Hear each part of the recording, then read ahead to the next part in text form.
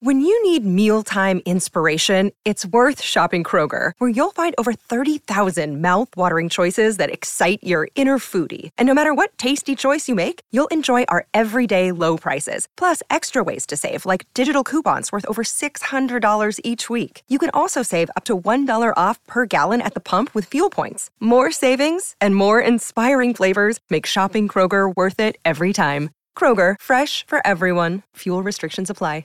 Another day is here, and you're ready for it. What to wear? Check. Breakfast, lunch, and dinner? Check. Planning for what's next and how to save for it? That's where Bank of America can help. For your financial to-dos, Bank of America has experts ready to help get you closer to your goals. Get started at one of our local financial centers or 24/7 in our mobile banking app. Find a location near you at bankofamerica.com/talktous. What would you like the power to do? Mobile banking requires downloading the app and is only available for select devices. Message and data rates may apply. Bank of America N.A., member FDIC. Hey, it's Conrad Thompson, and you're listening to Grillin' JR with the voice of wrestling, Mr. Jim Ross. Jim, how are you, man? Good, Connie. You look like a college professor this morning, those glasses on. Man, I needed it. All of a sudden, my eyes needed a rest from the contacts, so today's my last day in glasses. I'll go back to contacts, so I won't be 4 eyes next week. I'll look pretty again for you, Jim. Oh, you're a pretty boy. With these cheeks, oh, God, these cheeks. Exactly. Hey, you can't shortchange the cheeks, brother. You got double digits, so like me, what the hell? But good. I'm glad you're having your things are good. I know Ad-Free Network's busy. I see all the projects. My God, it's amazing the work you guys put out. I'm really proud to be affiliated with.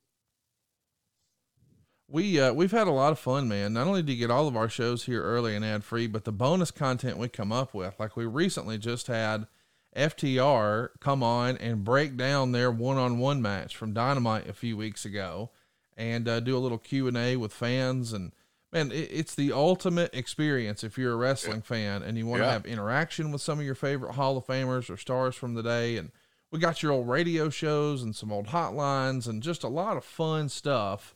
And it's affordable. It is, man. It starts at just $9 a month. Yeah. And it's not available. $9. $9 a month is what gets you in. Come on. Yeah. That's not even 2 Starbucks. Yeah. Well, all I know is that you're right on point about if you're a fan, you're going to love it. That's not hyperbole. I believe that to be very true. But the other thing is that you can kind of create your own menu. Yes. And shop. You might be more interested in Eric Bischoff's podcast than ours or another. So what? That's the beauty of this thing. So I believe it's if you're a fan, you got to do it, man. You just got to. It's just too handy, and my God, it travels with you. There's all kinds of positives to this thing. So I heartily, is that a word? Yeah. Heartily. Well, yeah. Maybe I thought I just made another one up. That way it showed my ignorance even more profound. But yeah, I just think it's a way to go. $9 a month. You got to be kidding me. That shouldn't even be part of the decision. Check it out. Conrad, if you can't afford $9, we need to talk about other issues in your life. You know what I'm saying? I know what you're saying. You're saying adfreeshows.com is a great value and you should check it out. And we're glad that you're checking out our podcast today because, Jim, I teased this last week, but we're talking about a show I actually attended 20 years ago this week was Judgment Day 02. And this is the first official World Wrestling Entertainment pay-per-view after the name change. There's just so much to unpack here. I love the idea that we're getting the moment to talk about the name change. Bruce and I talked about it a little bit in years past, but man, the WWF was so branded. These days, if you and I were to go to lunch, somebody might say around us, I mean, I think we'd probably both order water, but somebody might say, "Hey, I'll have a Coke, please." And the server might say, "We serve Pepsi." And the guy who placed the order might say, "Oh, that's even better." And it's almost like, well, if you wanted Pepsi, why did you say Coke? Because Coke is the brand. If you and I were to get a nick or cut today, we might say, oh man, I need to get a Band-Aid. Well, that's a brand. It's a bandage that we really need, but a brand is Band-Aid, and a Kleenex is a brand. The WWF, if you were to tell somebody, oh yeah, my son's training for wrestling, you mean that WWF stuff? That's what they would say. And now all of a sudden we got to get the F out. And I can't believe, after all of the incredible legal battles that Mr. McDevitt has won over the years, he takes a L to the Panda. I didn't see this coming. I know why that happened. If you want to know, let's do. Yeah, the court was in England. McDevitt didn't have the McDevitt stroke in England that he would have in Pittsburgh or New York City, like he has had great success, as you mentioned. I think he's the best lawyer I've ever even met. Yeah. He's just amazing.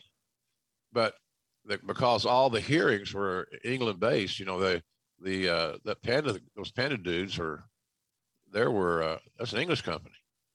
And people stood up for taking care of the animals and in their own country. And so these powerful foreigners coming over and disrupting things. So I think that was the deal. The home field advantage had a distinct advantage in that particular case. And I'm not just defending Jerry, but I know how good Jerry is. But he never got a foothold in that thing because of, you know, it's hard to sway a very, you know, an audience that's very prejudiced. Sure. So it was kind of ironic in the court system. We got bit in the ass there by the prejudice. So anyway, it was an interesting time. I remember, I think it was the first time we had a producer. She's great too, Jennifer Good. One of my favorite people to ever work with, and she's really smart and got a little family growing right up there. I think she lives in Vermont or somewhere in that neighborhood, but she's no longer with WWE. But she was a player, and the respect of getting things done. So she says, we come to do our first on camera, and guess what I'm wearing? An old shirt with WWF on. That didn't go over very well in the home office. And unfortunately, she got her ass chewed because it was her responsibility to make sure that we were all buttoned up, so to speak. So I had a WWF shirt on. I don't know if I had it on this show or one before this. I'm not sure. If this is the first WWE show we did, then I had the wrong shirt on this show. And it didn't go over well. I wasn't paying attention. God damn it, JR. Son of a bitch.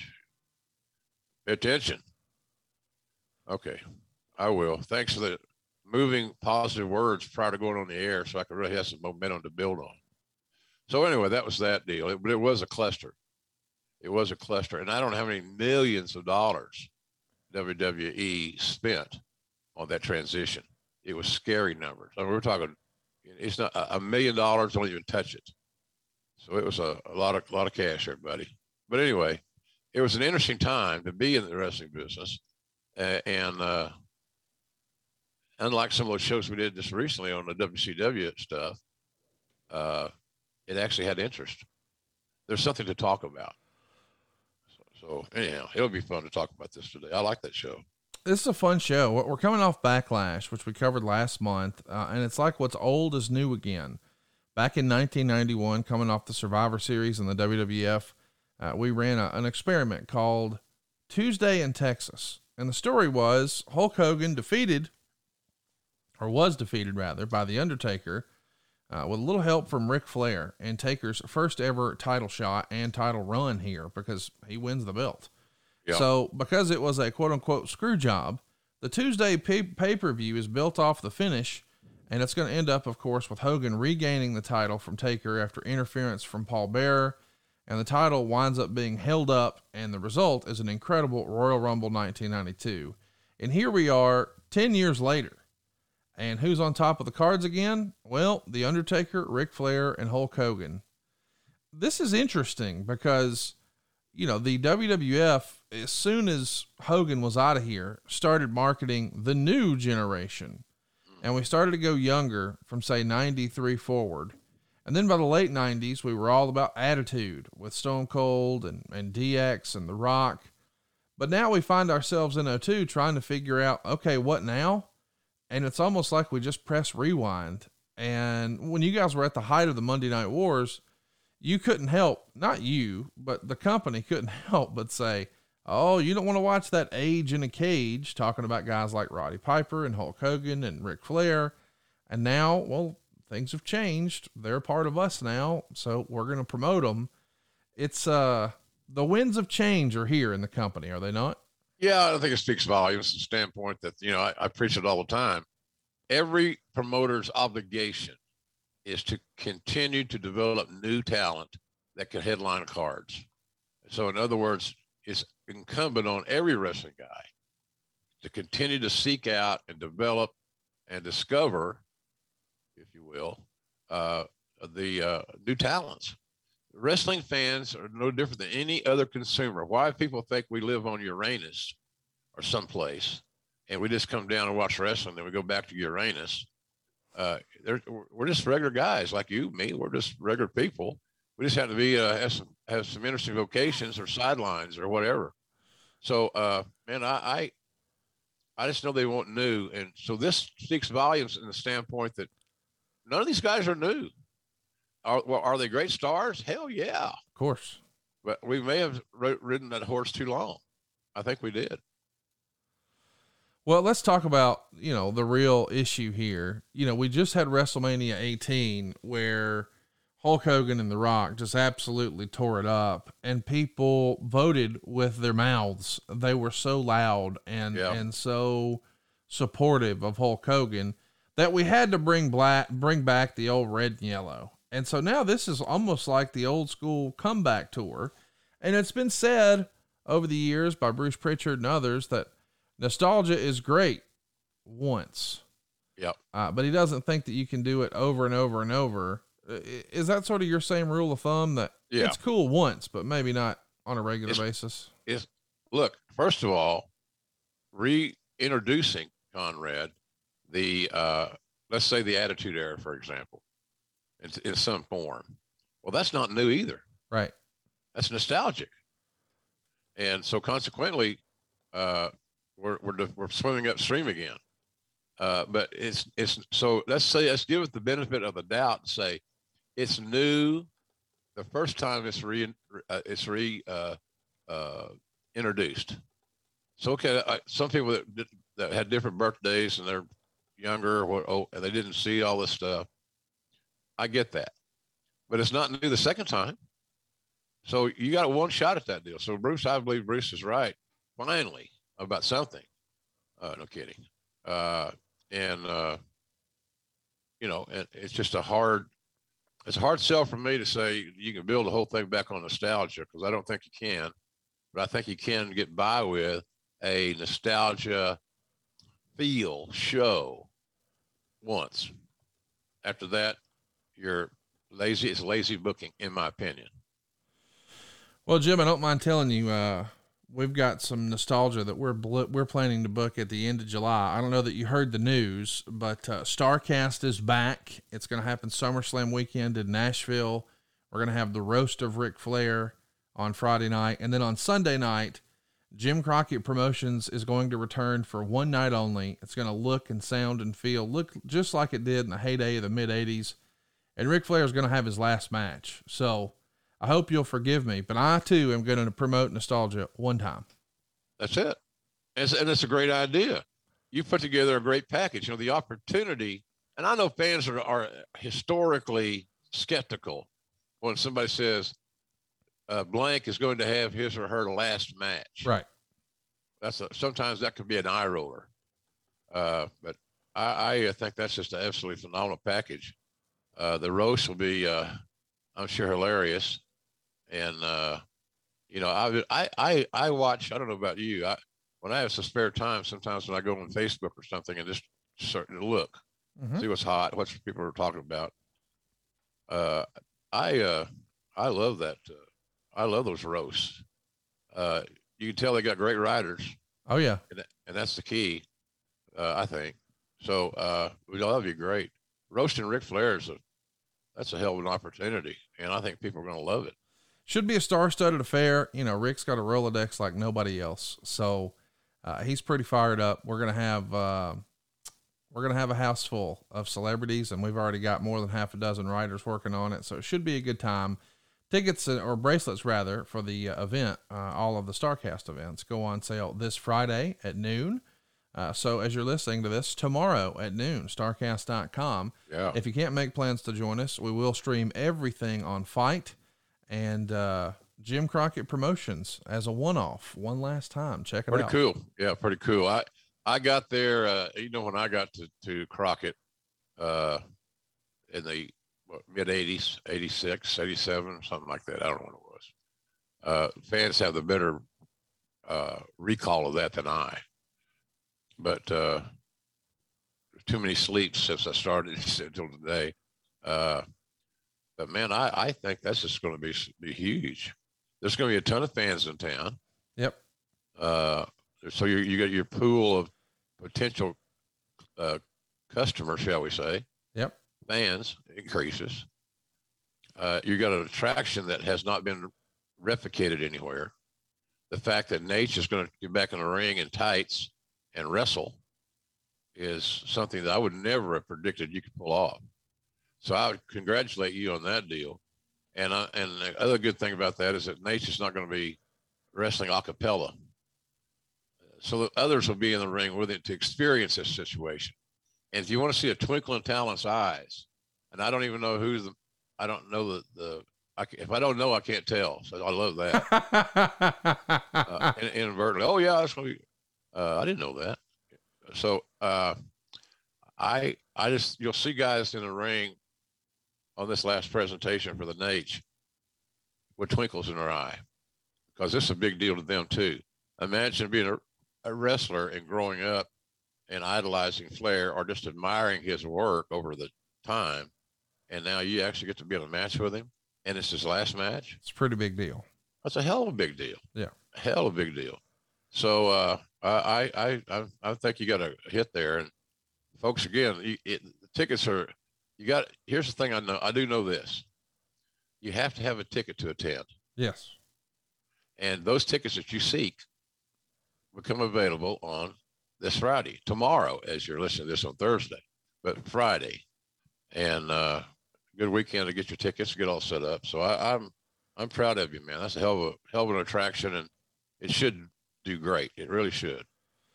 We're excited, man. Hope that you guys will join us, and we're going to start announcing some more talent. By the time you listen to this, you probably already know more than I can share now, but it is going to be a star-studded affair. Check it out, starcast.com. Bracelets go on sale tomorrow at noon, and let's jump back into Judgment Day here. The story with Flair and Steve Austin is something that was kind of fresh because, well, Flair is the heel owner, and Austin is the rebellious face, so it's sort of what we did before with Vince McMahon, but now it's with Ric Flair.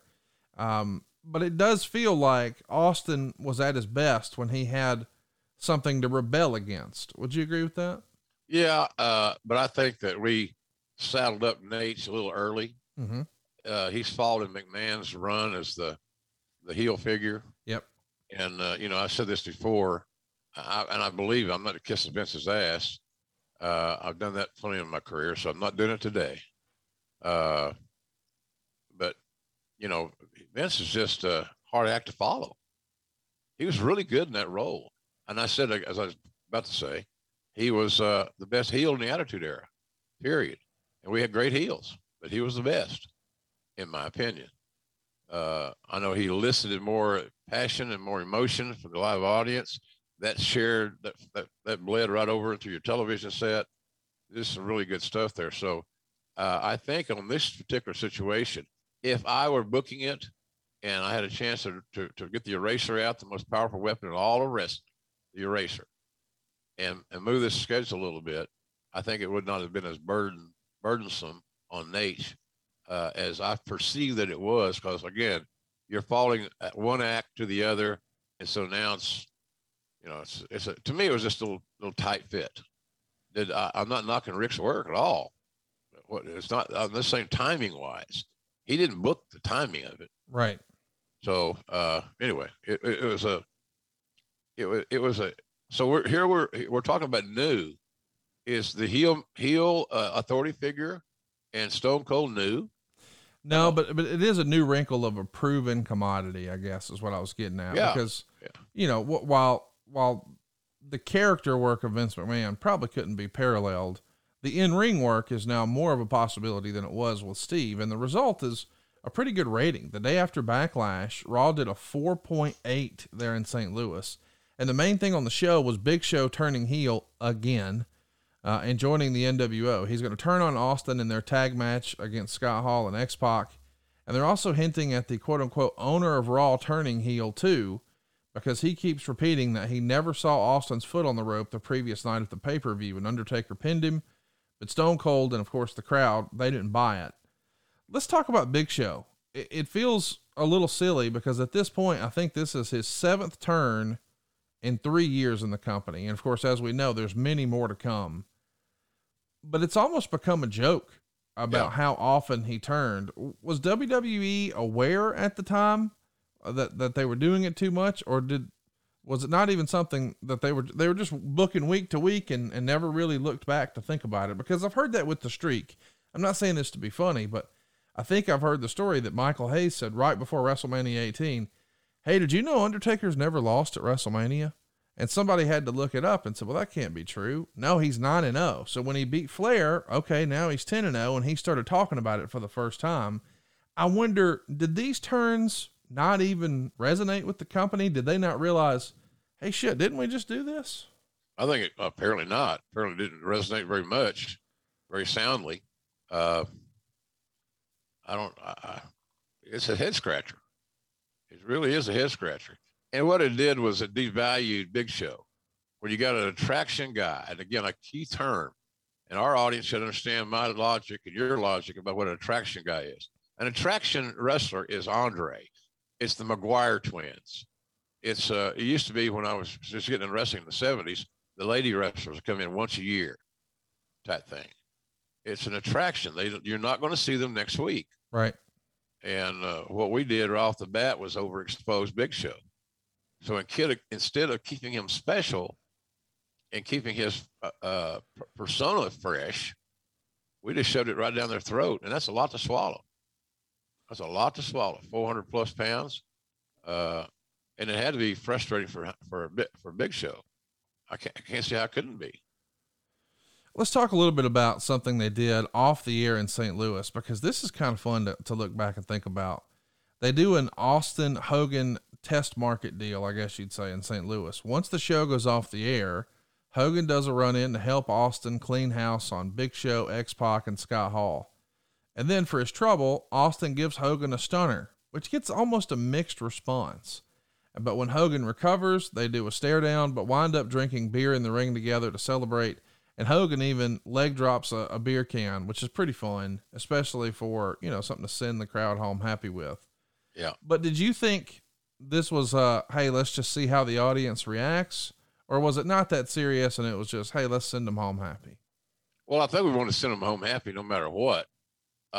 However, I think it was smart marketing to do a little test drive. And let's feel the audience. Let's see how they're going to respond to what we're going to present them. So I think it was very timely, and it made sense to do it. It was dark. It was after the show was over. We had a good house there that night, as I recall. So I think it was smart marketing, because we didn't know. We had no idea how Hogan would be perceived. We didn't want to devalue Hogan. We're just bringing him back to kind of, rehook the jumper cables. Right. But so I thought it was a smart way of doing some market research. We've actually got a clip of that. Stay tuned here and we'll track it. Passion, drive, and patience. The formula for winning championships is also what keeps your ride or die alive. eBay Motors has everything you need to maintain your vehicle and level it up to peak performance. Superchargers, roof racks, exhaust kits, LED headlights, and more. Whether you're into speed, power, or style, eBay Motors has you covered. With over 122 million parts for your number one ride or die, you'll always find exactly what you're looking for. And with eBay Guaranteed Fit, your part is guaranteed to fit your ride every time, or your money back. Because with eBay Motors, you're burning rubber, not cash. With all the parts you need at the prices you want, it's easy to make your car the MVP and bring home huge wins. Keep your ride or die alive at ebaymotors.com. Eligible items only. Exclusions apply. See ebaymotors.com. Afford Anything talks about how to avoid common pitfalls, how to refine your mental models, and how to think about how to think. Paula, while certainly you can mess up on $1 million a year, it is far less likely than it is on $30,000 a year. Right. I would meet wonderful people that were struggling with a budget that was super tight. It was 100% you need to make more money. Make smarter choices and build a better life. Afford Anything, wherever you listen.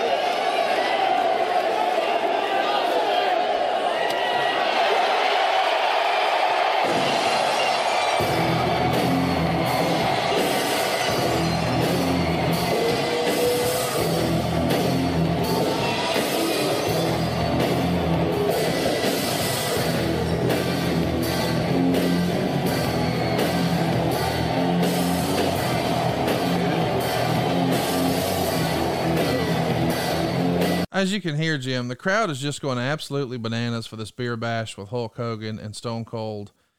I mean, realistically, did you think there was ever any way we were going to see a feud or a pay-per-view or something like that with these guys? Because I think when folks think about the success of the company, they certainly think about Hogan being the man of the 80s, Austin being the man of the 90s, and I don't know, perhaps John Cena as the man of the 2000s. But it feels like a dream match of sorts where it should have happened. It just didn't. Yeah, right. I never had great confidence that match would ever happen, but they'd have a long enough program and storyline to crescendo it and peak it at a pay-per-view. And we were not in that mode at that point in time. You know, if you're going to rebuild a legend like Hogan, and I use that rebuild just because I don't have a better term in my head. Right. But you know, God dang, man, he's you don't want to relaunch him simply with a plan in mind to beat him. You know, you're going to beat him sooner than later because everybody loses at some point in time. And it's imperative for the storytelling to have both sides of the issue, a little jeopardy and all these things. But Steve never thought, or at least that's my opinion. I might be wrong. Steve did not tell me this, that he had a lot of chemistry with Hogan in the ring chemistry. And the one thing about Austin is that he sensed who he could have the better matches with. He had a feel for it. And if it was somebody that he didn't think that he could perform up to the standards, he would just lobby to not participate in that particular storyline. And that's really smart because he wanted the fans to get what they expected. And there's some talents that we're talking about here, that including Hulk, that I don't think Steve felt like he could have the matches that he wanted to have. And this is not a knock on Hogan. Well, it's just that styles are different and they just clashed a little bit. So, but I thought on that thing in St. Louis, it's obvious that the fans realized they were seeing something special. My deal there would have been, I'll put Hogan and Austin together as tag teams. It'll be easier on Hogan, easier on Steve. You get to expose the opposition, two more guys on the other side. To me, that would have been a safe route to take. But I never had any. I didn't say. Well, I didn't miss the opportunity to see Hogan and Austin one-on-one because I didn't think it was possible. knowing how both guys felt about match quality and their limitations through injuries and age at that point in their careers. Speaking of careers, Randy Orton's going to get his kicked off in a big way. April 25th, Peoria, Illinois. He's going to make his WWF television debut, and he's going to get a win over Hardcore Holly. Did you think Randy was ready for the big time? I mean, we remember you used to call Rocky Maivia a blue chipper. Yeah. It almost felt like it was too much too soon for him. And now here's a very similar situation. And here's a guy who athletically checks all the boxes. It looks like he's got charisma. He's a handsome, good looking dude.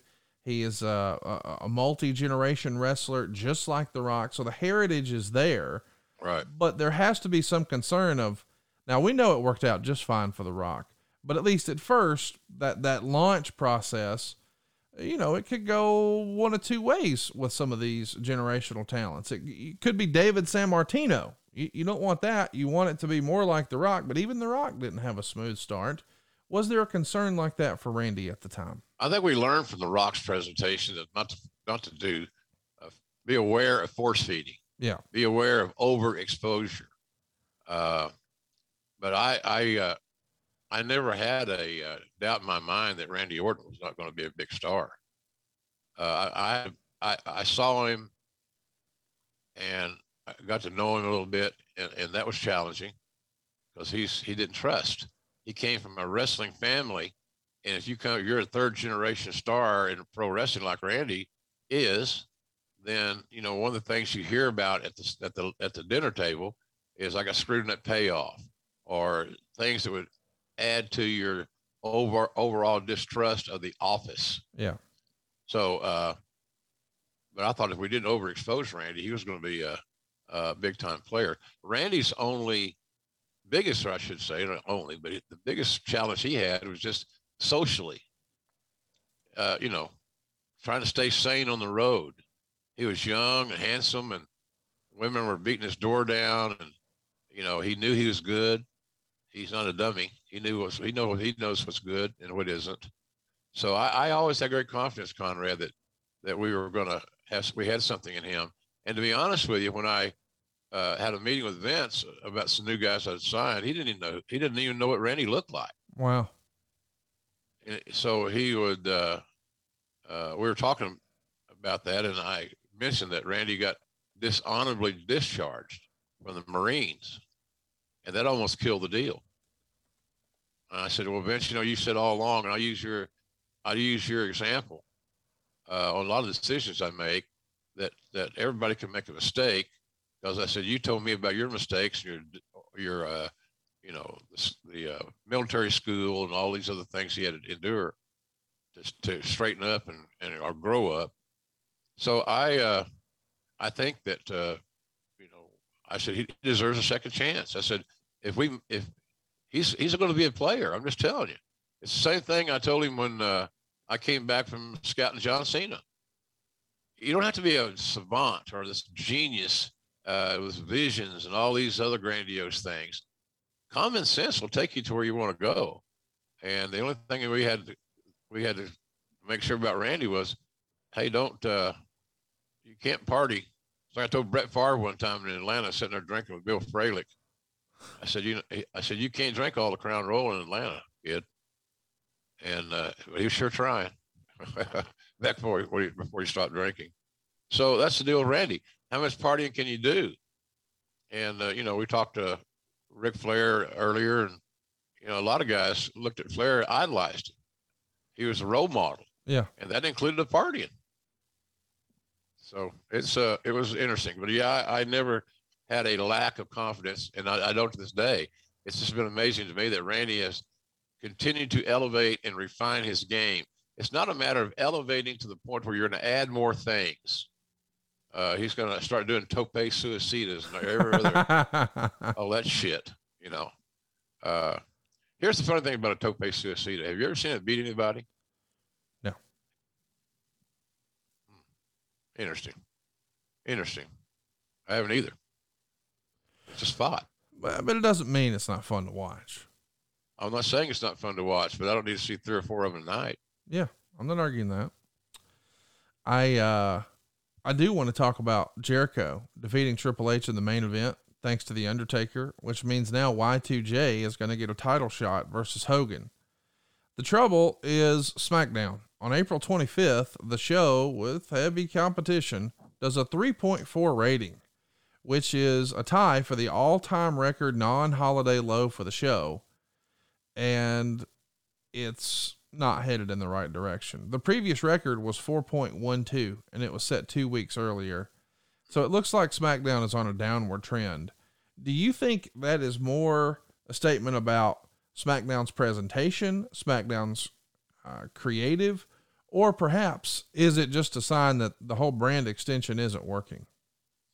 Well, I don't want to indict the whole brand extension because you know my opinion on it.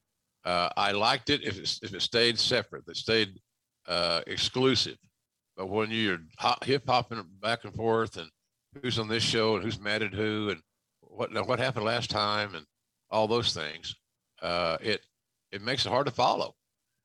So I don't know. I don't think it was a brand extension. I just think we didn't have over talent on that show that were involved in compelling storylines. Simply, we were not providing the television viewer and the wrestling fan at that particular time on SmackDown what they wanted to see. The Observer would say that Lita was injured filming the show Dark Angel. She apparently herniated a disc along with 3 cracks in her C6 and C7 vertebrae. So now she's in a hospital in St. Louis before Raw because she's just in so much pain. She's going to see Dr. Youngblood the next day, who immediately recommends surgery, which was scheduled just a handful of days later. Yeah. And she'll be out 6 to 9 months. Allegedly, the injuries occurred during practice for her fight sequence the weekend before filming. And while filming the show itself, it was noticeable she was in pain because her posture was hunched over. She's wincing and frowning. This is less than ideal. I mean, you love for your folks to have outside opportunities. That's good for everybody. But man, when somebody gets hurt and now you've got to reshuffle the deck, this is a major blow, especially when you're a big time talent like Lita. Yeah. Tell me about the reshuffling the deck. God almighty. It's like dominoes falling. You can't tip over one domino and it be in silence. Because if it's near where it can touch another domino, you got more noise. You got more things falling. Yeah. They have to be addressed. You got to cut it off somewhere. How do we get out of this deal? But it was a shame, her, and that was the whole deal. The additional exposure. You hope that somebody gets an additional exposure on a different television set, and it will be good for everybody. But boy, this is just a disaster, absolute disaster. To lose her for what it was, 6 to 9 months and she was just kind of getting there. Yeah. I've always been a big fan of Lita's, and I think she's at times might even be considered, even though she's in the Hall of Fame. Sometimes I don't think that during her run she was totally appreciated. Totally agree.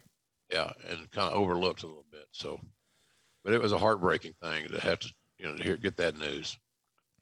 Well, you had to get the old eraser out, Conrad. Get back to work. Lots more of those eraser moments coming because Kane's going to be out 3 to 4 months after surgery on April 16th. This one's with Dr. James Andrews, who I guess you guys are keeping pretty busy here. He suffered a bicep tear while training 2 days prior on April 14th. And just the litany of injuries the company's going through around this time. I mean, it's hard this is the same core group you've had running hard since 97.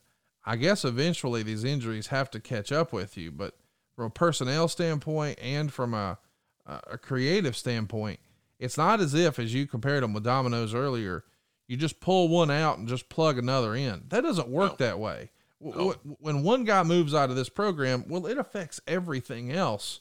And it just feels like the injury bug has definitely bit the company here. Yeah. And it's not like football or something where your left tackle gets hurt, so you're replacing with another left tackle. Right. This, you're talking about personalities and show business and presentation and all those things. So, and Glenn was another one. He was an Iron Man, still the mayor of Knox County, Tennessee. I think he's running for re-election. I've never hired a guy that was more honorable, honest, and had as much integrity as Glenn Jacobs. He was top of the list. You always knew he was going to be on time. You always knew he was going to give great effort. He didn't get boo-boo face when he had to do a job. Just ideal teammate. Loved him in the locker room. And that story of me and him goes back a long way as far as, where we met, and what I saw in him and all those things. How do you miss on a guy that's 6'8" that played college basketball and football? Right. He's an athlete. Right. So that hurt us, because guys like him have an impact on not only in the ring on their matches, Conrad, but on the locker room itself. He was a confidant to a lot of guys. He helped a lot of young talents. So that was another blow, no doubt about that. Our luck at this point was not real good. So there's negotiations going on regarding a contract buyout for Goldberg, and Meltzer would say he doesn't know how serious they are and that they've taken place on and off for the past year, but ultimately the company never came through with enough money to get Bill to commit.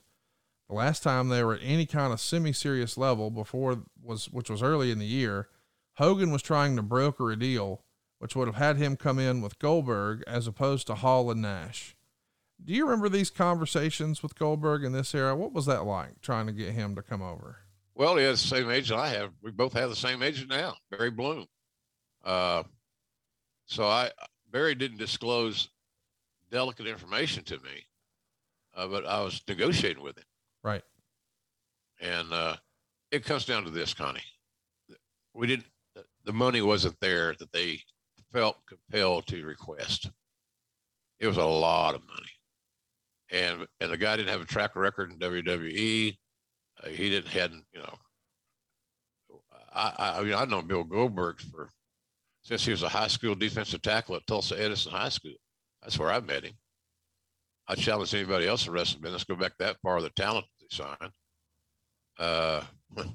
But he was a beast then. He's a beast now.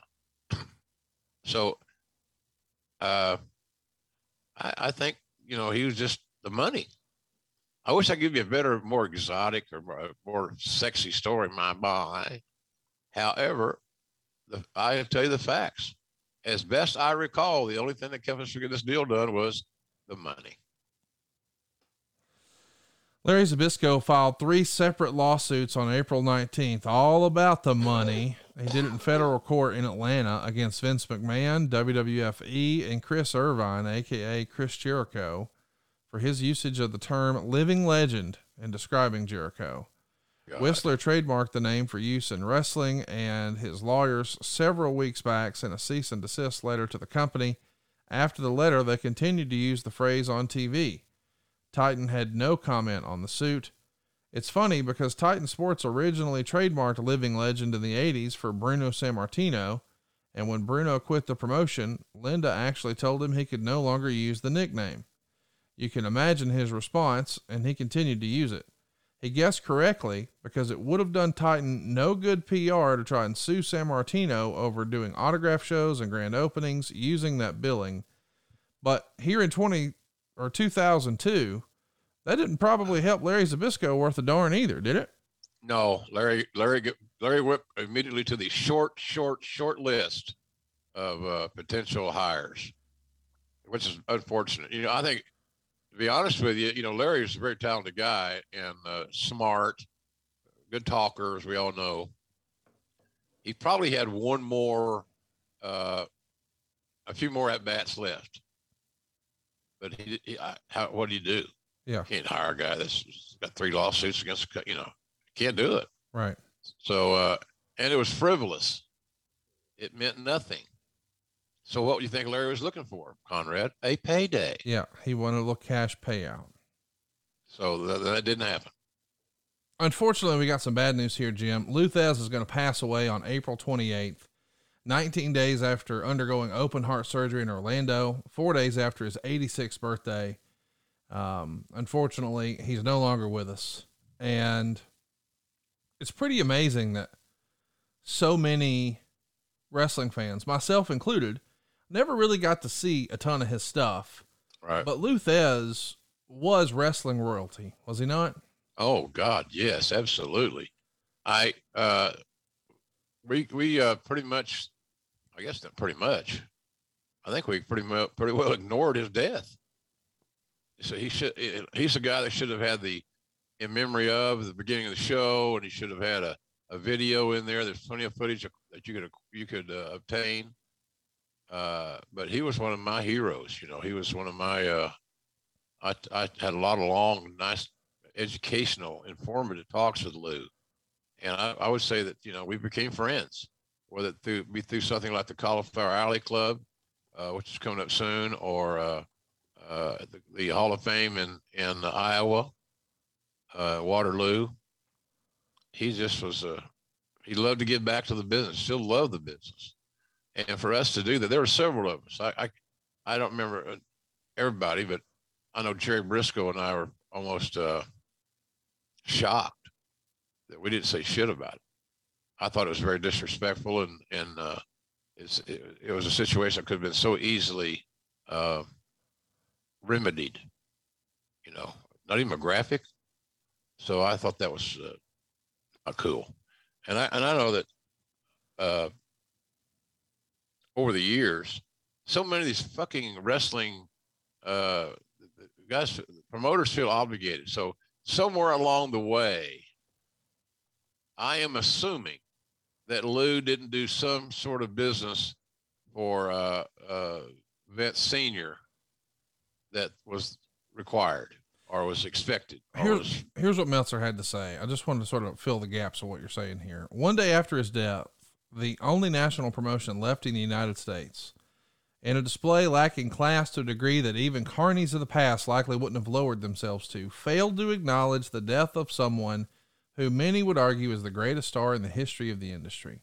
Even sadder was the embarrassment when Steve Austin delivered a Thesz press in his tag match, and Jim Ross, who routinely calls the move, paused for a second. The pause showed he didn't know what to do and knew he was in a no-win situation. Obviously, the subject had been brought up in production and the company decision had been made. The decision that was made spoke more volumes about the company than anything in a long time.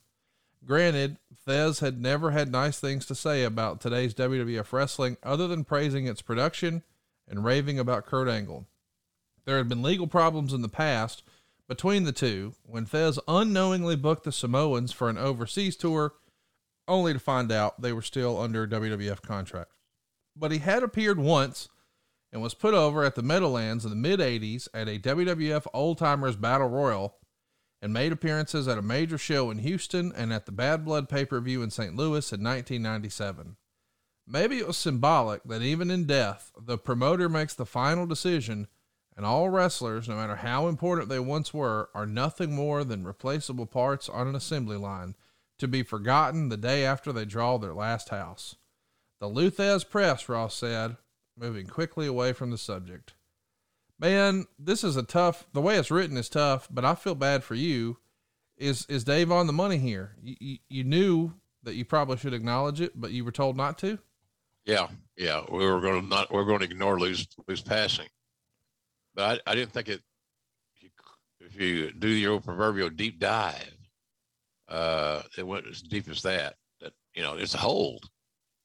And people are not as hell-bent on hearing those holes names as they are today, because there's so much diversion, and there's the Japanese influence, certainly the Hispanic influence, and all these other things. And wrestling fans believe that all that is crucial to the storytelling, that you know the name of every hold. And I'm wondering if our mainstream audience even gives a shit what the name is. How did it work? How did it affect the match? What damage did it do? Blah, blah, blah. So, to me, that just came out automatic. I didn't know. I think Steve did the thing to tribute to Lou. And all I was doing was my job, calling what I saw. And, but I didn't get any trouble for it. I mean, my God, you could, like you said, I found myself in a jackpot. I was down the rabbit hole. So I said it and moved on. What was your relationship like with Lou? Oh God, it's great. Lou had a real strong relationship with Leroy McGurk, my first boss. He and Bill Watts. We shared mutual admiration society for Danny Hodge. Funny story. Lou told me one time, I said, we're talking about shooters, and he was known as a shooter big time.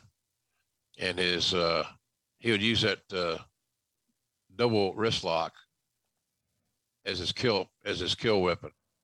So if a frisky little contender in a territory somewhere in Decatur, Illinois, or someplace, I don't know why I picked that town, but nonetheless, wherever, got frisky, Lou went to the double wrist lock. So you either straighten up or I'll break your arm. So that's how it was. And but I asked him one time about all these different shooters. And I had a bunch of questions. Dick Hutton was the NWA champion, former amateur at Oklahoma State, et cetera, et cetera. A lot of these guys burned. I wonder how all the legends true. And finally, he named all these guys, and the ones you would think. And then I said, but what, you didn't mention Hodge. Said, oh, wait a minute. That's a different deal. There's only one Hodge. Everybody knows it. Everybody understands it. You just don't screw with him. He can beat anybody at any time that he chooses. And I said, does that include you, Lou? Said, oh yeah, absolutely. He's extraordinary. So little stories like that just gave me a more of a appreciation for the product. But I got a lot of good advice from Lou, and he'd point out things on the talent. This guy's got some good balance, or this guy's got he's got a potential to be really good. So I had a great relationship with Lou. I enjoyed hanging around him, and he listened to the stories. If you're a good listener, it was a wrestling heaven. Much like StarCast, it's gonna be wrestling heaven, and come on in, doors open. So I loved when Lou came around, and like I said, he was a champion and the dominant figure in the entire business for many years, and he just had a great rapport with Leroy. Of course, Leroy never saw Lou. I don't know. Leroy probably saw Lou. No, I know he did. Leroy saw Lou wrestle. Of course, many know, Leroy became blinded in early 50s, 51 or 2. And but Lou had a long run before that. But you go back to the 30s. Here's a guy that's on top with a bunch of fickle wrestling promoters in these little territories. Yep. Just, how do you do that? Mm-hmm. You look at the lay of the land today, and it ain't going to happen. Because I think sometimes we believe that change is better for change's sake, and it's never better. Let's talk a little bit more about this Raw situation we've got in Buffalo. It's April 29th. We got 8,500 fans here, and it's going to draw the show's lowest rating since the end of football season. It gets a 4.38.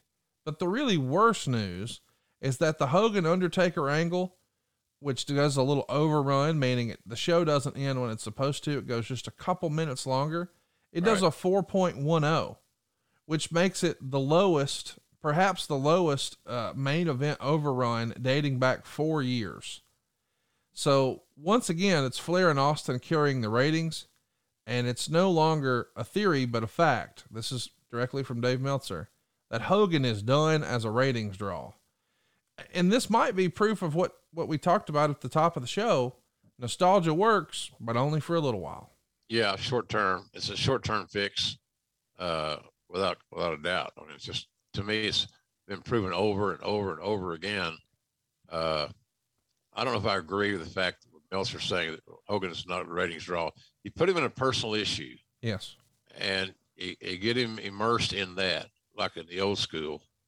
Heel comes in by hook or crook, bloodies him up, beats him up, gives Hogan a reason to fire up. Then, you got a shot at something. But it's got to be a very well strategically crafted storyline. And once you put him back in that light, You mentioned earlier about him being back in the yellow and red. To me, that was a no-brainer. Yeah. That's what fans they expected to see. Yes. That'd be like Austin coming out of WrestleMania with a full head of hair. No. I don't see that. No.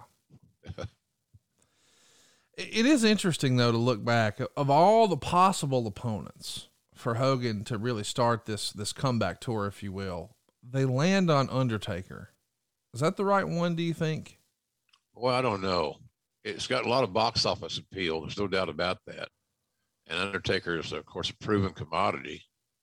But I don't know if that was the right way to go or not. And I don't have a better suggestion off the top of my head as I sit here to give you. But you needed, it had to be somebody with some box office appeal. Oh yeah, my gosh. And Taker had that. So here's the thing I'll say, Conrad, it was worth a try. On paper, it was worth a try. Do you remember Undertaker having hurt feelings with Hogan? That's been written about a lot over the years, that when Undertaker was really first getting going, as a reminder, he debuted Survivor Series 1990. So fast forward 1 year later, Survivor Series 91, The Undertaker beat Hulk Hogan for the title on paper. Like, in that era, only one guy had done that, and that was the Ultimate Warrior. So now for The Undertaker to do it, it's a big doggone deal. And of course, I think everybody knows the story. Hogan claimed that Undertaker dropped him on his head and hurt him, and he had to go to the hospital. And if you watch the footage back, that just wasn't true. Undertaker did not drop him on his head. Now, that's not to say that Mr. Balea didn't experience some discomfort and maybe the jolt, or I don't know what happens in a wrestling ring. I don't pretend to, but I do know that it wasn't negligence on the Undertaker's part. Oh yeah. And I feel like there may have been an undercurrent of some hurt feelings, or man, this guy's trying to take my big moment away. I had my mom and dad here, and now there's this black cloud. And then, of course, Hogan leaves, does his thing. And in the meantime, Undertaker goes from essentially new guy to godfather of the locker room. Oh, yeah. And so now that Hogan comes back, it does make me wonder, do you think the Undertaker had any sort of concern or hesitation or pause about working with Hogan? I don't really think so, because he understood Hogan's limitations. Every wrestler, no matter how young or how old, has limitations. No one is the perfect guy. And so I think that, Taker has such a great talent evaluator. He knew what he could get out of Hogan and vice versa. So, no, I don't think so whatsoever. And I know that even though Mark has always been known as one of the toughest guys in the history of the business, at least in my eyes, because I know how often he worked through injury. And it was astonishing, and working through pain, managing pain. It was tough. So but Taker would not have a bone in his body where he was going to do anything to kind of inadvertently drop somebody on their head. Just wasn't going to happen. That's not him. And I bet my every black hat I own that's a fact. So, I can't believe that. And it's almost incredulous to talk about it. SmackDown from Pittsburgh on May 2nd has 10,000 in attendance, and Hogan and Jericho are in the main event in a no DQ match. But Meltzer says the result is one of the scariest things in the last 5 years for the company. The show does a 2.9 rating. The audience is 4.48 million viewers, but that's the third lowest for any Raw or SmackDown dating back to 1998. Meltzer would say the realistic rating dropped 18% from last week, which was its lowest realistic rating of the year and second lowest in the history of the show on a non-holiday night. SmackDown had never before drawn a 3.2 rating, a number it had done 3 times in its history on Thanksgiving night in 2000 and 2001, which is one of the lowest rated nights of TV all year. And then on June 14th, 2001, they were in the period where Austin had turned heel, and they were tuning out in droves, where he was defending the title against Spike Dudley in the main event. So a 2.9 now. This has to set off some alarm bells. This is not trending in the right direction. And I'm curious, what do you think Vince attributed it to? Is it simply we saddled the wrong horse with Hogan? I think he wanted to make sure that the the horse that they'd saddled was still able to move around and run and be a horse. Right. And I think he wanted to make sure we gave that every opportunity that we had. Let's don't cut it short. You know, it's not where we want it to be, but let's continue to travel this road, and maybe it'll start catching on again. And the Hulkamania, the displaced Hulkamania fans will resume watching. But at the end of the day, I'll pull this out of the Cowboys, Bill Watts' hat. We didn't have what they wanted to see. I mean, it's really simple. Yeah. If we had what they wanted to see, these ratings would be higher. But they weren't. So it tells me that we were not providing the content, the product that the fans en masse wanted to embrace. One of the next thing you guys do is go overseas. You're going to start in Germany. You're going to hit Glasgow, Scotland, Birmingham. It's the only UK pay-per-view or UK only pay-per-view Insurrection in London on May the 4th. You got great crowds every night. This is the first overseas tour to the last multiple dates in over 3 years. So it feels as if, hey man, if North American business might be trending down, we know we're hot over there. And this was quite the run. You even wind up doing a bunch of media with Terry Runnels for a few days, all over UK TV and radio. Did you enjoy those trips? Oh yeah. Yeah. You know, one of the nice things about traveling anywhere, and I know that my English and my diction sometimes is going to be a conundrum for some. You go to England or the UK, and you all speak pretty much the same language. Some of the accents are very thick, especially in Scotland. But I always had a great time there. You know, Kenny McIntosh has had me over there a few times. Now, Chris Jericho is going to go back to do some shows. Kurt Angle was just recently there. It's just a phenomenal fan base. And that the promotion that we did 3 weeks ago in Liverpool was a testament to that. I mean, my God, it was packed. And so I love going to the UK. The other thing about it, too, I was living in Connecticut, Conrad. It's one flight. It's one flight. I like that. And they spoke our language, or basically we spoke the same language. So I always enjoyed it. I enjoyed all those trips, and hope to go back to do something sooner than later. You know, it's inevitable that at some point in time, AEW will be in the UK. 100%. And they'll crush. I mean, Yep. That is a wrestling crazed, continent. It's unbelievable. It's no wonder that the guys had a good time, and apparently too much of a good time, because on the way back from that pay-per-view is the now infamous plane ride from hell. Oh, for God's sakes. We did a whole episode on it in the past over at adfreeshows.com. Everybody's heard enough about it. You know what happened. Yes. Let's get to Raw on the 6th, though, in Hartford. It's a sellout, 9,000 fans, but boy, we've got a major change. The World Wrestling Federation is now officially named World Wrestling Entertainment. And unfortunately, a few guys, once that plane landed, they had to get the F out too. The company had been preparing for this for a little while now, so they push out this slogan, "Get the F out," plastered all over TV. And the only person who didn't get the F out, JR, was you. Yeah. You told us a couple weeks back about wearing a sweater on the air here, still with the WWF logo. This is going to be a process, though, to get all the logo. This is not just okay, we took it off of the show open. It's on the turnbuckles. It's on the belts. I mean, it's everywhere, right? It's a process. Oh, yeah, it's a big process, an expensive process, to say the least. I went out there, you know, business as usual, try to keep things as normal as possible during these changes. So I had a little case here that store stuff in, and I just picked out one of my shirts out of the case without looking, because it was just automatic. You just you take a shirt out of your closet, you put it on, you wear it, you go to work. And that's didn't work out real well. Poor Jennifer Good, great producer, love her to death. One of the best people I ever worked with, so smart. She got her ass chewed on that, as did I, because I didn't pay attention. God damn it. A pal. So, you know, it was a lot of change, and with change comes issues sometimes. and we had some issues there. But here's the thing. So we have this little problem. JR wears the wrong shirt. And so how do you solve that? Whoa, that's a tough one.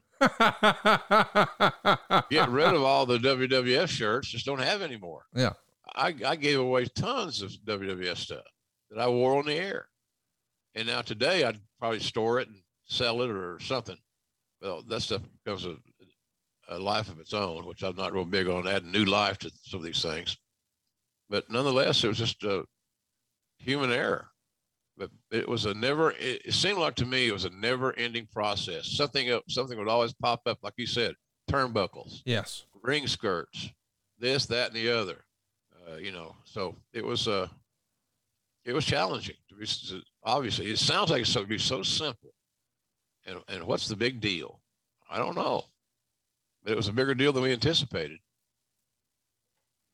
It was a bigger deal. I mean, this is going to be a whole process, and I'm sure it's the last thing you want to be dealing with after that nightmare trip to Europe that started fun and turned out not so fun. But the show actually does okay. It does a 4.56. The rating is up from the week before.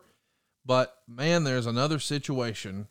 Hogan's going to steal Undertaker's bike. Hogan comes out with the bike, and he doesn't get a big pop at first, but he works the crowd tremendously. He calls out the Undertaker. Undertaker comes out. Hogan challenges him to fight, and he backs down.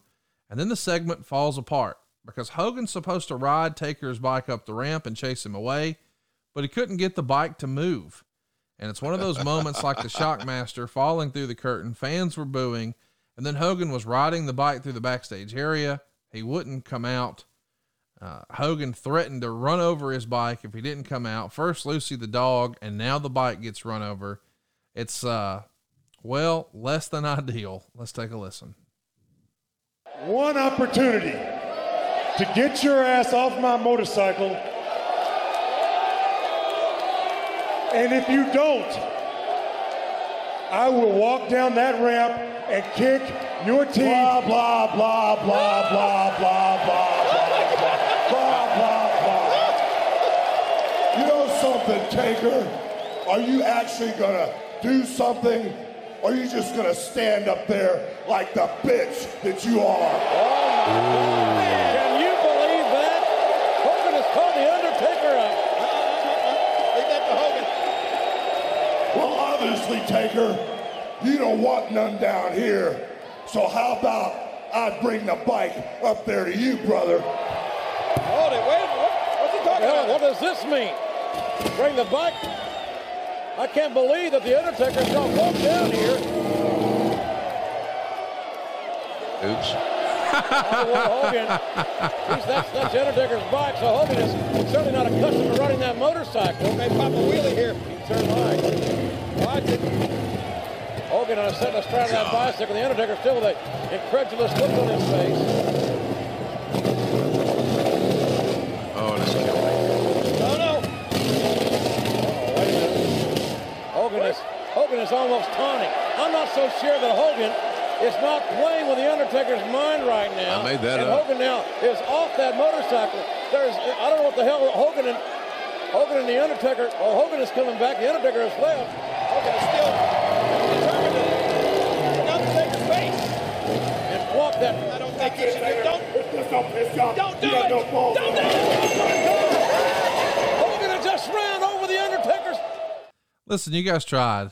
I mean, we did. And Lord, you were out there trying to make chicken salad so hard. We worked at it, Connie. Just trying to tell a story, making shit up as you go. Yeah. Because I didn't know, that somebody didn't tamper with the bike or right. Just trying to lay out these various scenarios that could be and give people something to think about while we were in this delay, which was very embarrassing. Live TV, baby. You did a fantastic job there. In the main event, it's Austin, Flair, and Bradshaw versus the NWO. This is going to be Scott Hall in his final WWE match. Flair's going to turn on Austin and beat him down with a chair.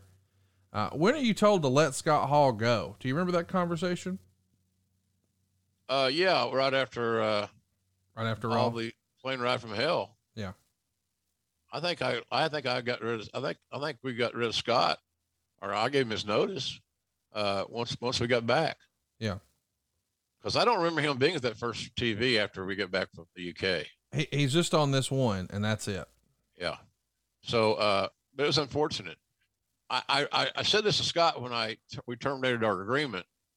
You know, I think that we might have brought him back on the road when he was not really ready to be back on the road. Because with all the demons that were kind of eavesdropping and looking over the shoulder and all these things, he just wasn't quite ready for that yet. All these demons were too tempting. And because I love working with Scott. He's so smart, man. He was so smart. He's been a great booker, I think, or a great, maybe not the head booker, I don't know, but idea guy. Nobody better than Scott Hall. So, but the conversation went well. He agreed with me that he didn't need to be on the road. Right. So I was just being honest with him. And I found out over the years, even though sometimes it's not what the talent want to hear, as long as you give them the truth in a professional presentation, most of them understand and they get over it and they move on. Around this same time, TNA is announced as being formed. When does that come on your radar? Do you remember getting a heads up beforehand, or does it just happen just like we'd imagine here? You read it like everybody else did. I think with all that's on my plate, plane rides from hell, and Kane's hurt, and Lita's hurt, a lot of things are happening. I didn't really have time to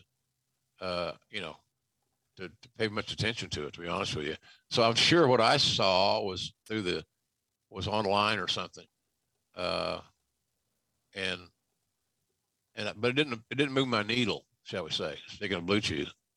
It didn't move my needle, Connie. You get that? See what I did there? I did see what you did there. Yeah. Okay. But to me, I didn't care one way or the other.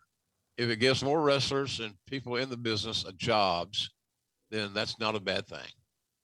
And if it's going to make us do a better job in a quote unquote competitive environment, then that's not a bad thing. So it was a situation where you wish them the best of luck, but then you move on. I didn't have time to follow TNA. Right. They had a lot of guys there. I watched their show from time to time without question.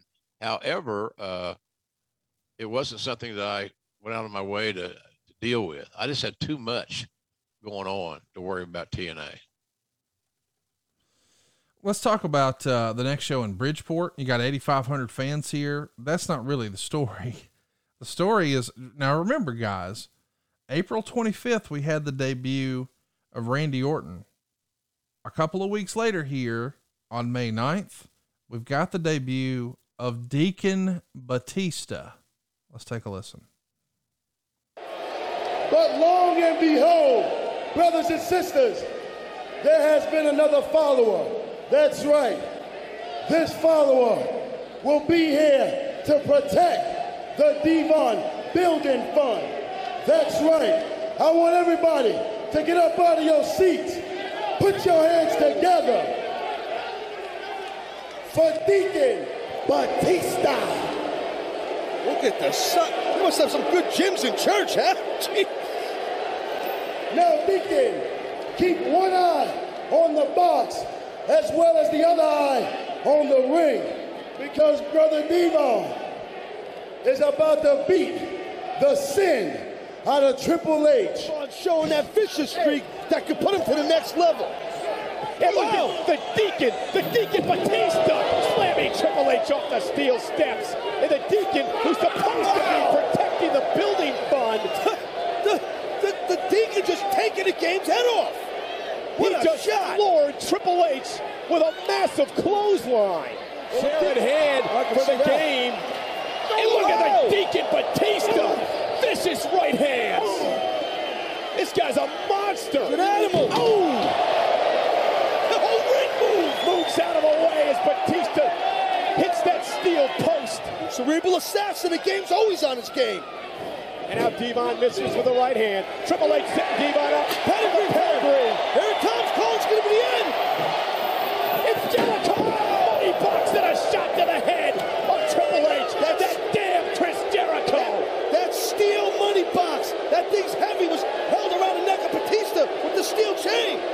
and Devon rolls into the cover. Kick out this way. Damn it. So there you go. Lots to unpack here, as I like to say. But how cool is it? You do like to say that. As a fun little footnote, Batista ended his career with Triple H, and he had his first physicality on WWE TV against Triple H. Thankfully, this whole Deacon gimmick was dropped. Thank God. And no pun intended. For some reason, we couldn't have Taz, the ECW world champion, get a win on SmackDown over Hunter, but Reverend Devon, just fine, with a little help from Deacon Batista. But thankfully, we came up with a better idea for Mr. Batista, and he did all right. Yeah, he's done great. And I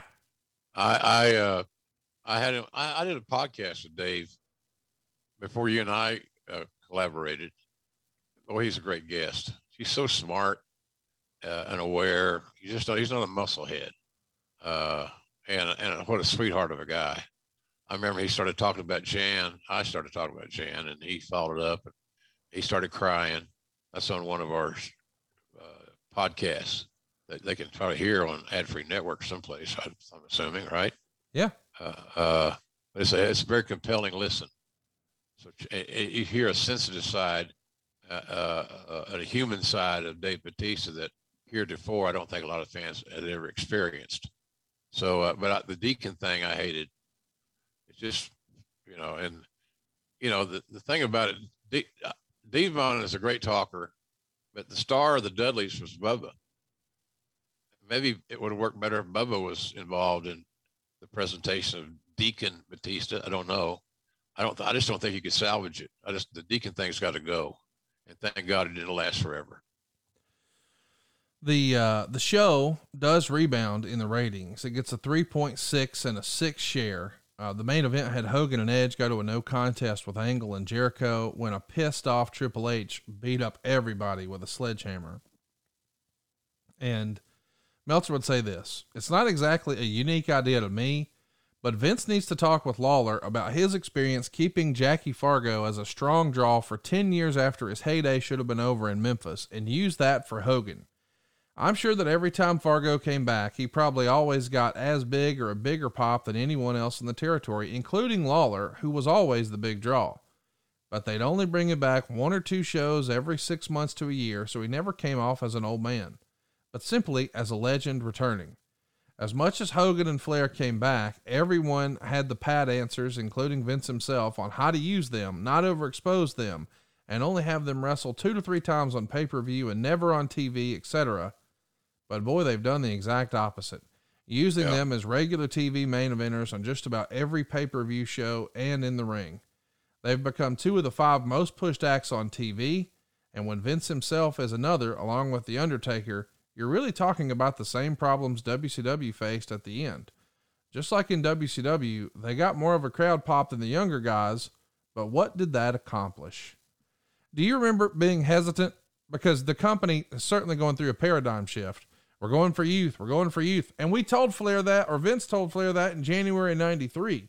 Here we are 19 years later. We're still after it. Yeah.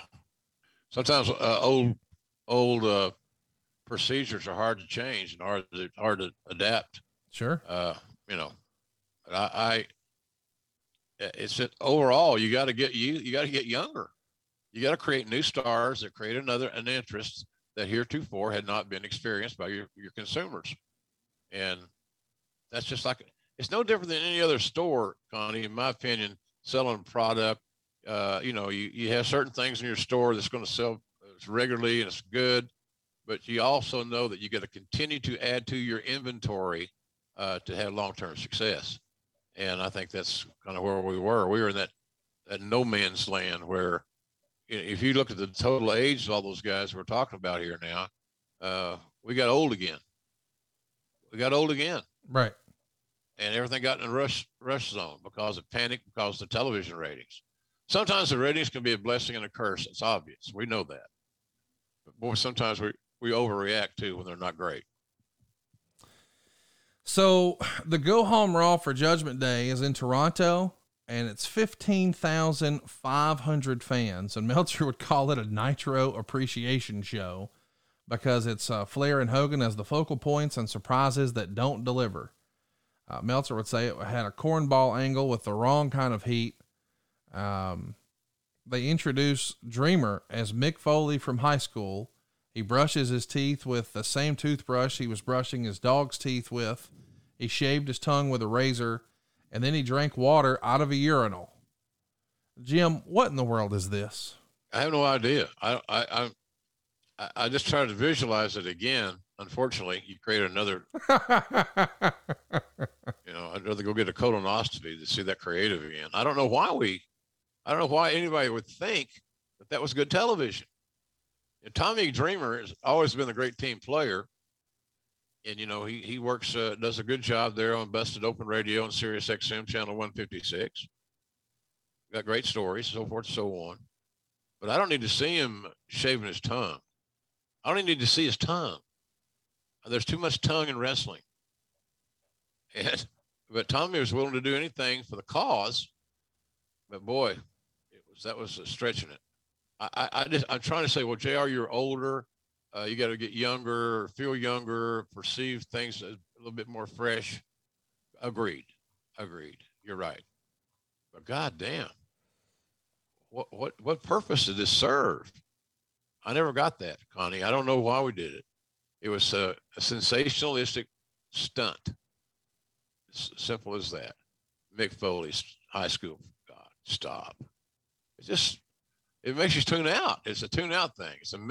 Even if you don't actually physically turn the channel or click to another channel, whatever case may be, you got to figure out, well, wait a minute, what did that just do? What did we just try to do here? What we were trying to achieve? And it was poor, really poor. And that's why I say that for crisis time to be like crisis times were at that point in time, we went about it in a hell of a unique way, Conrad, to solve some of our ills by having, Tommy Dreamer do something at the urinal or whatever.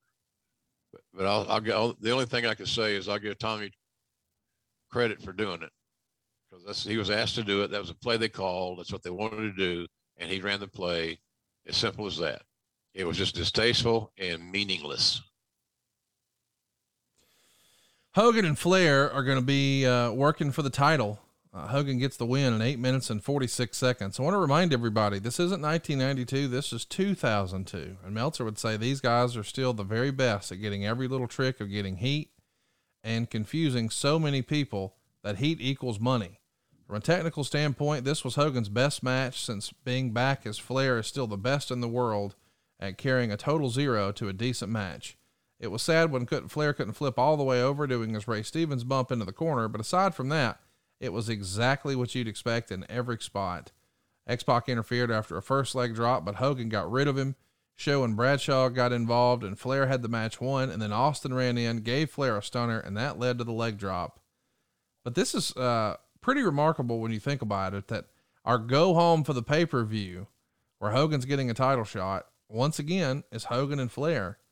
The result, though, is we need a little bit of a payback for what happened with the motorcycle the week before. So Hogan does an interview, Undertaker hits him a few times with a tire iron, and then decides, I'm going to tie him up behind my own motorcycle. And Undertaker drives all over backstage with Hogan dragging around behind him. And apparently in the building, people were laughing at this, which is not the kind of emotion you're looking for to build pay-per-views. But it ends with Hogan wearing his crash helmet, crashing into a set of empty cardboard boxes. Hogan suffered a neck injury a few days before the title match, which those who remember San Martino and Backlund's title losses will remember as the old gimmick. But I got to tell you, Jim, as a fan, this was hilarious and maybe didn't come off as intended, and it became a piece of botchamania history. Let's move on. So Austin's main event is a lumberjack with all the heel lumberjacks against a mystery partner, a new member of the NWO, which turns out to be Booker. And boy, was the crowd deflated for that. Ultimately, Austin gives Regal a stunner and pins Booker after a schoolboy in 5.5 minutes. And after Austin's laid out virtually every heel in the company, he walks off, but he's jumped by, you guessed it, a retired road agent, Arn Anderson, who beat him up. Show then chokeslammed him twice and elbow dropped him while Flair continued to beat on him, and Austin was bleeding from the mouth. I could see how if I were Steve Austin and once upon a time considered the biggest draw in the history of the wrestling business, and I still think I am that in my own mind. In reality, he is. I mean, we've seen that the ratings where Hogan's on top maybe aren't doing the best, but Austin and Flair ratings are still strong. But this is the creative. I could see how he would be a little frustrated. Yeah, who wouldn't be? It wasn't good. It was desperation booking. Can we just try to capture lightning in a bottle? We need a break here. We need something to break through, something to regenerate the interest of our masses of fans, which for some reason was starting to dwindle. I hate when a guy does that. Yeah.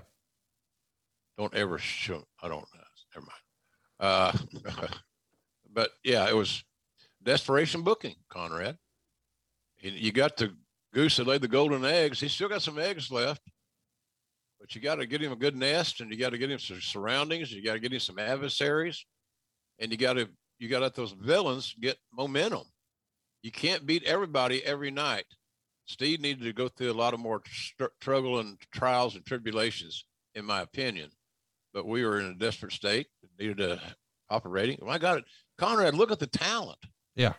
Think about it. Yeah. Flair, Hogan, Austin. The only thing missing was Rock. And he wasn't gone forever. So it's a crazy scenario in my estimation. It's a great example of what you do when you think your back's against the wall and you must create something hot. I'm going to go write a hit song. Well, how do you know it's going to be a hit? You hope it is. You can hear it in your head. You can play the music in your head, but how do you know? There's no guarantee. Right. And there certainly wasn't a guarantee in this. And there was no guarantee in the Ric Flair heel turn. That ratings curse hit him on May 13th. Raw drew its lowest rating since March 30th, 1998. It did a 3.91 rating. It even did poorly in Canada, which means it did less than 597,000 viewers. And this is a show that's coming from Toronto, so it just doesn't feel like we're headed in the right direction here. And unfortunately, the bad news keeps coming. We learned that we lose Davey Boy Smith on May 17th, and he's only 39 years old. Man. What do you remember when you heard this news? I was shocked. Last time I had seen Davey, he looked great. A lot of those guys are looking great in the gym, but you wonder, when was the last time you did your medicals? Right. When's the last time you had blood work done? Simple things that we do as a matter of fact in most lives. But I was, like I said, the last time I saw him, he looked awesome. And it was a real shocker, to be honest with you, real shocker. But 39, come on, he had 10 years left. Yeah, I mean, in the ring, at least. Yeah, that's what I meant. Yeah. As a wrestler, active wrestler. But as a human being, he should have had decades, and he's just gone way too soon. And there's so much happening here. Just to recap, we lost Lou Thesz, we lost Davey Boy Smith. Unfortunately, the plane ride from hell happened. Ratings are down. Hulk Hogan is trying whatever he can to jumpstart the Undertaker's motorcycle bike to keep his nostalgia run alive, and that's not working out. Austin's frustrated. The company's changing names. All of this is going on, and oh, by the way, we got a pay-per-view, and here we are. The reason we're doing this show, May 19th, the Gaylord Entertainment Center. It's in Nashville, Tennessee, the first ever pay-per-view under the WWE banner. And up first, what a set of talents. Eddie Guerrero is going to retain the Intercontinental title, beating Rob Van Dam in 10 minutes and 17 seconds. Meltzer called it a fast open and a decent match, but felt it was a little disappointing. He says Van Dam had a major window of opportunity a few months ago, and now it appears to be closed. Trying to recapture it may prove frustrating. These two guys are just fantastic. Guerrero's going to get the win after a backslide with his feet on the ropes. So, there's going to be good action with these two in here. Yeah. But I do think Dave makes a great point. A few months prior, let's say less than a year ago, even starting back as far as July, when he and Jeff Hardy tore it up at Invasion 01, it felt like there was a pocket there where we could have made him a main event star. We know he's going to get there, but it's probably 3 years after this before that happens. If you had to go back and do it all over again, do you think you could have elevated Rob Van Dam the same way you did Chris Jericho in late 2001, so where he could have been at that level here? Without a doubt. Absolutely. Absolutely. You got to have the balls to make changes. You got to have balls to change quarterbacks. You got to have balls to do these things. And, we apparently didn't have the balls or the commitment, or maybe outside influences were manipulating Vince's pattern, because Vince is too smart a promoter to not hear the audience. Van Dam always consistently got a big pop telling me that the audience was glad to see him and we're excited about what he's getting ready to do. Yep. And he had a unique style. Nobody else is like RVD. He just didn't, you shouldn't allow your company to penalize a guy because of his, some of his social situations, i.e. 420, smoking weed. Who cares? Yeah. As long as you're not smoking it before your matches and it doesn't affect your performance or put somebody at risk. But yeah, RVD was a huge missed opportunity, and he would have added youth and at least a youthful feeling, Conrad, and that unique style. Just we missed the boat on that deal, just simply because the office didn't have the confidence that RVD was reliable in the sense of, well, he just smoked a little weed. Yeah. He robs banks and come on, shit. But yeah, we missed the boat on that one big time. How excited are you, and how excited is the rest of the roster that Eddie Guerrero is back, man? After being out for just a little bit, coming back here and having great matches, carrying the Intercontinental title. You know what you got with Eddie Guerrero. Do you know it?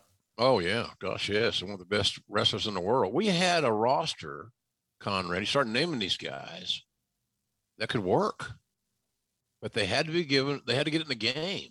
Put me in. Let me play. Let me run with the ball. Give me some touches. But Eddie was just, the talent we had, Eddie fit right in, obviously. He was better than probably 99% of the guys we had. And him coming back and after having addressed some of his demons was for me personally, was a big win. I was so happy to see him back. And Eddie, talents loved Eddie, and they loved working with Eddie. So when you got a litany of guys that come to me and say, "Hey, JR, am I booked on the house shows week after next and whatever?" You got those cards booked. If you don't, could I work with Eddie? That happened all the time. Can I work with Eddie? And if the card wasn't booked and it's going to make a talent happy, well, shit you out. Because I know that if you want to work with Eddie, you're motivated. And if he is in the match and knows that you're motivated, you guys will crush it. So getting Eddie back was a big win on a lot of fronts. Next up, we had something, a little interesting. You got two of the most beautiful women that ever got into the WWE, Trish Stratus and Stacy Keibler. The women's title's on the line, but Stacy Keibler, Lord bless her, probably not supposed to be getting title shots on pay-per-view here. 2 minutes and 54 seconds is how long it goes, but it's really the backdrop of a start of a Bubba Ray Devon feud, which I guess is interpromotional because one guy's on Raw and one guy's on SmackDown. Yeah, there you go. There you can see there. That's my point. Yes. Why? Yes. Okay. Make a trade. Yes. Create some synergy to where you make a trade and you get Devon and Bubba on the same brand instead of just doing this, because it didn't seem fresh. It didn't seem new. And the talents deserve better, but the presentation of Bubba and Devon was not up to speed, in my opinion. So Devon tells Vince that Bubba's not going to be there. And then, of course, Bubba comes out and quotes the "thou shalt not lie" phrase. And the match opened with Keibler missing a kick by 4 feet that Trish still sells like she was Ric Flair. Deacon Batista body slams Trish, but she still kicks out. This is not exactly the way to get a new monster over. Terrible. Stratus then gets the pin after a mistimed facebuster, and after the match, Bubba and Devon faced off and shook hands, and then Batista went to attack Bubba, but he got rid of him with no problem. Not exactly the best second impression either. Eventually, they double-teamed him after Devon clotheslined him from behind. Devon told Batista to get the tables, And then Bubba made a comeback on both until Deacon hit him with the collection box and gave him a flapjack through the table. Aside from establishing Batista as a bit player from the very start, this angle was okay. Quarter star. But my God, Trish kicks out of a Batista body slam. What? Yeah. How many geniuses does it take to have a meeting to figure that out? I mean, that was ridiculous. And I love Trish this very day. I enjoyed seeing her in Liverpool 2 or 3 weeks ago, as we referred to before. She looks awesome. She's got a great gig there in Canada on Canada's Got Talent, and a key player in that show. It's a big show. So she's done great since actively leaving wrestling as a wrestler. She still looks great. But as much as I love her and respect her, and I signed her, she was a great talent to recruit, to meet with, et cetera, et cetera. It just, my God, what are we thinking? Are you serious? So I don't remember how I sold that, but probably wasn't as, if I don't feel it sometimes, Conrad, I'm not a real good actor. Sometimes it's best just to lay out. It's like Steve Harvey says on Family Feud. Sometimes it's just best to take the X. We got Vince and Ric Flair in a love fest, Meltzer says, which actually should be saved in a time capsule for future generations. Not that there was anything special about the skit, but the portrayal of two guys hugging while you could see they're going to backstab each other is so apropos of the pro wrestling business, and it was more telling in a minute than almost anything you'd see. But man, Flair and Vince were just natural on camera, were they not? Oh yeah, you got two of the best talkers ever. So anything less than the greatness that we saw would be a huge disappointment with those two guys involved.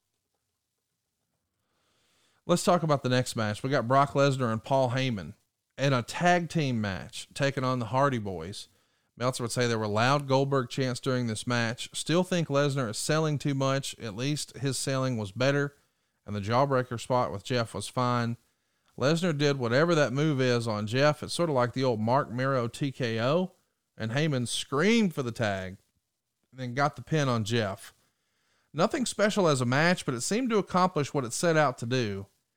It's pretty crazy to think, especially when you look back here, that all these guys are still tearing it up in the wrestling business 20 years later. The Hardy Boys are on top in AEW. Brock Lesnar is on top everywhere he goes. And of course, Paul Heyman, the humble advocate, if you will, is just crushing it for the bloodline. Yeah. And here to see Heyman and Brock as a tag team, this is just fun stuff. Yeah. And we talked earlier about, when do you know a talent has stayed too long? Well, you can't just make a blanket statement. If a guy's been there blank weeks or blank months or blank years, something's got to change. Well, that's your own impatience, quite frankly, in my view. Because like you said, Heyman's not the most athletic dude. Paul Heyman athletically made Jim Cornette look like, Kurt Angle. He wasn't athletic. However, Paul Heyman is as influential as any other singular talent in the entire WWE company. And he's done it after all these years. So I'm not a big on the blanket statements. Well, this guy's got to go, or this is too long. He's been here too long, whatever. How do you know that? How's his or her creative been going into this assessment? So it's just amazing. Talent overcomes everything. You got great talent and you're smart, you overcome. So next up, we've got Booker T doing an interview with an NWO t-shirt on when a hot mama shows up to seduce him and gives him her hotel room key. And later in the show, we're in the hotel room with the lights out, and all of a sudden, it's Goldust in the bed.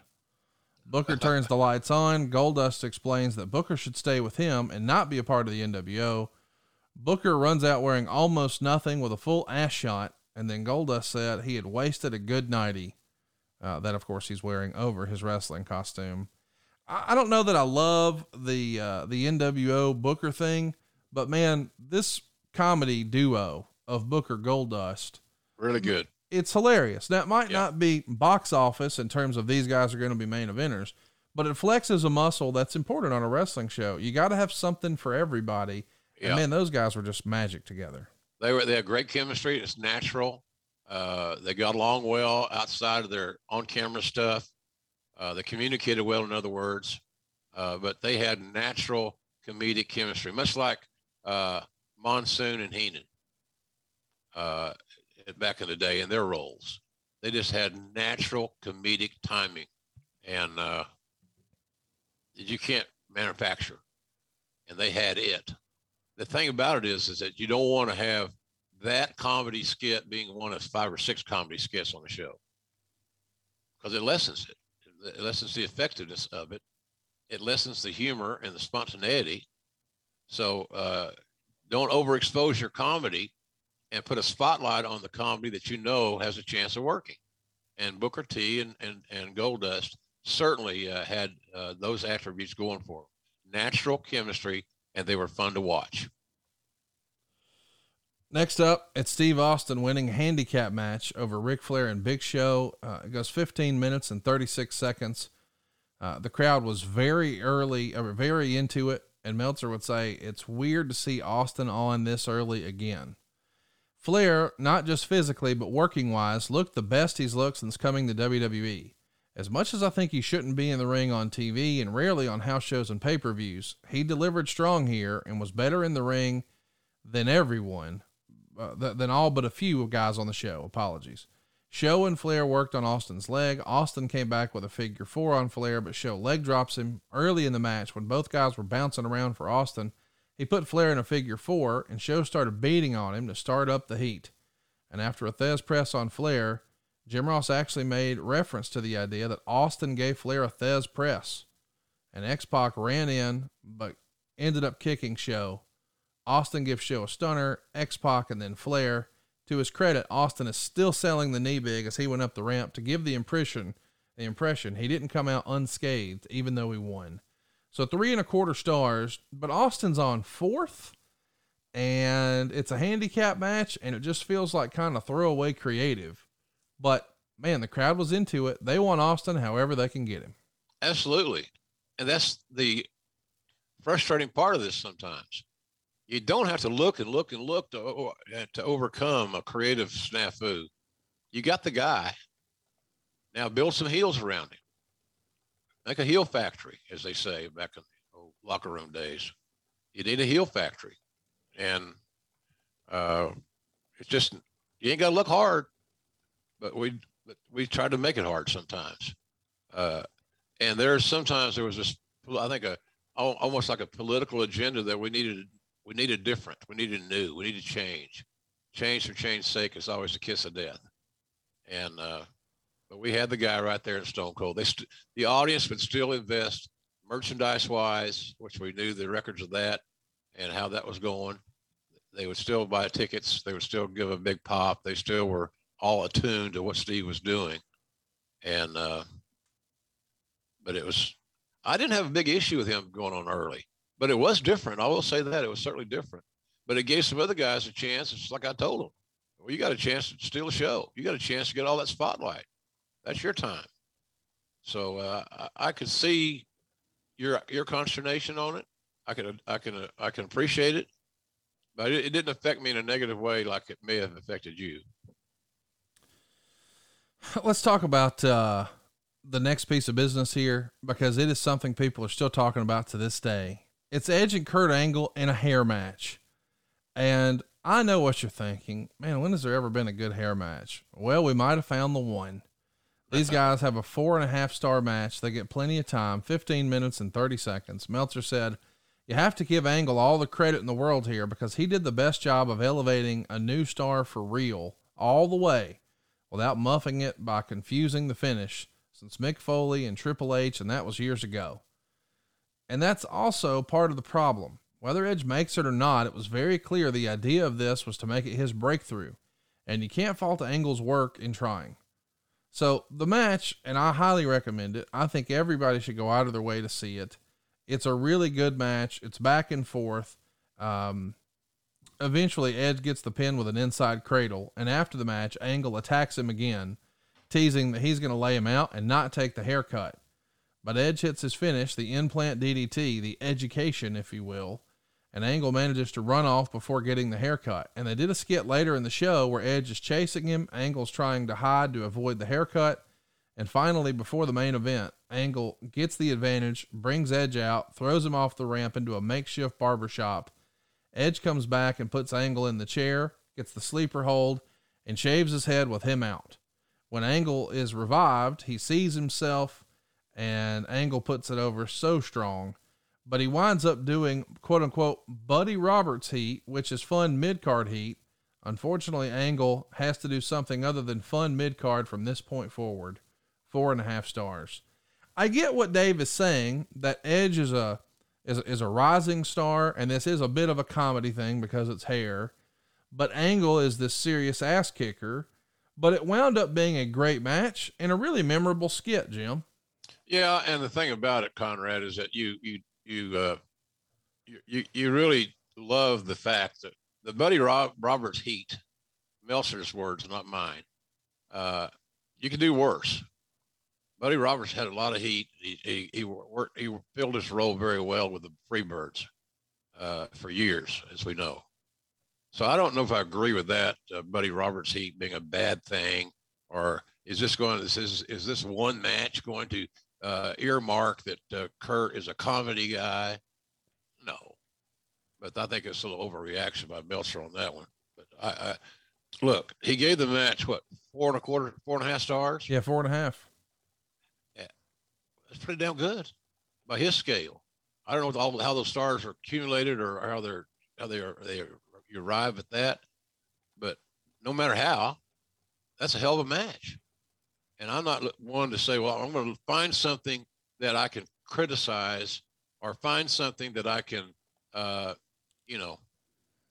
bust their balls, because I feel like that's my job. 4.5 stars. Come on. Fantastic. Meltzer would say there'd been talk of having Triple H and Jericho go on last, feeling that match would be the match to steal the show, and Undertaker Hogan was just going to stink. But the reverse decision was made. So they go the other way, and instead, up next is Triple H and Chris Jericho. And Meltzer said it was a very good match, but to many it was a letdown because the Hell in the Cell structure brings back memories of matches that it simply couldn't touch without resorting to major risks, which the company honestly just can't afford with so many guys being injured. And the attempt was to use blood and weapons to take place of the sick bump spot, which Triple H was probably for, but still, the finish is a pedigree on top of the cage to win the Hell in a Cell, but the crowd was quiet early, and it's tough because you've got lots of quote-unquote gimmicks and gaga. I like the match. Meltzer gave it 3 3/4 stars. But I do think he's on the money, man. We have set an expectation now, right or wrong, that my goodness, somebody's got to be thrown off the top of something, and it's got to be a stuntman affair, or else we feel a little let down, right? Yeah, the Mick Foley bump in June of 1998 lingers. Yeah, and I can understand, rightfully so. I mean, it's unbelievable. I wouldn't ever recommend it ever happening again. I don't think it ever will happen to that degree. It's just hard. It's hard to go recapture something and rewind it, Conrad, the second time around. Yeah. You got to come up with something else. And so then, unfortunately, then the thought process, well, somebody's got to go higher. Somebody's got to, take one of those Shane McMahon death drops or something. And to me, it's a bad trend, man. It's a bad trend, quite frankly. So instead of memorializing the Foley bump, we try to top it, and it wasn't no topping for it. It was just extraordinary. And I hope, again, as I said, I hope we never see another one again. I don't want to be no fuddy-duddy, but shit, I don't know if Mick Foley was ever the same. And I know that we've dodged a bullet there. How he landed at my feet. I was pretty close to the action. It was scary and shit. I was immediately calling for medical help because I didn't see how a human being could endure what we just saw. And so those Hell in a Cell matches is a bad trend. So, but I thought the finish, the pedigree on the top of the cage is pretty cool. I mean, just seeing the walls of Jericho on top of the cage is cool. Having the referee climb on the cage for the finish is cool. A DDT through a table was cool. We've got the chair shots. We've even got a barbed wire board. I mean, we're doing lots of crazy stuff here, but I still feel like people are just waiting on this big bump. They were. You're right. They were waiting. They were waiting around, and now what do you got for me now type thing? Next up is a Let Me Up match. I guess I should mention before we keep going, this Hell in a Cell is ultimately the match that cost Tim White his career, which is pretty sad. I mean, obviously nobody ever wants to see anybody get hurt, but as the old saying goes, it ain't ballet. Yeah. But man, Tim White getting hurt here. Meltzer would say Tim White took actually the best looking bump of the match when Jericho collided with him on the apron and he flew into the cage with the idea that he hit his head on a thick metal part of the cage. White juiced. Well, the reality is, while they have this whole referee bump and that's the way they open the door and blah, blah, blah, I get all that. But man, it cost him his whole freaking career. We never saw him referee again. And big loss. I don't think he was ready to go, and he was reliable. I stay in decent contact with Timmy. He lives down here in Florida. He's long since the days of the Friendly Tap. Nice place to drink beer back in the day. That was a big loss. But the thing about it is that we knew that once Timmy got over the hump of healing some of his wounds, he'd always have a job there. And he did for many years after that. Vince was very loyal to Timmy in that regard. And then when the time came that Timmy had to move on, then Vince was unloyal and he was this and that. But Timmy was a very valuable member of the team and a hell of a referee. He made the referee job seem like it's not a gimmick, it's real. And I thought that was a great accomplishment. Next up, Rico and Rikishi beat Billy and Chuck in 3 minutes and 50 seconds to win the WWE Tag Team titles. Rico came out with Billy and Chuck, then paused for a long time before announcing Rikishi's partner, which Howard Finkel got from an envelope. Rico acted all freaked out to get the babyface pop, but the fans weren't buying it, and the crowd was dead. Afterwards, Rikishi left and danced. Rico leaves with Billy and Chuck, and he's happy to grab his tag belt because he and Rikishi are now the tag champions. Not a great match, but it is a Let Me Up match. I guess it served its purpose. Meltzer didn't love it though. He gave it a half a star. Yeah, well, that's not surprising. No. I don't think that the company did Billy and Chuck any favors. The gimmick was dead from day one. And both of them were good talents. Billy Gunn especially was just a hell of a worker. Still, hey, look, I saw Billy work the other day on the dark match at AEW. The son of a bitch can still go. He can still go. He looks great. He slowed things down. He tells good stories. But we didn't do those guys a lot of favors with this hanging that gimmick on there. And again, playing on the sexual thing. Billy and Chuck, are they gay? Does it matter? Why does it matter? So it's like, so in other words, we're going to build an angle on homophobia. What the fuck are we thinking? Right.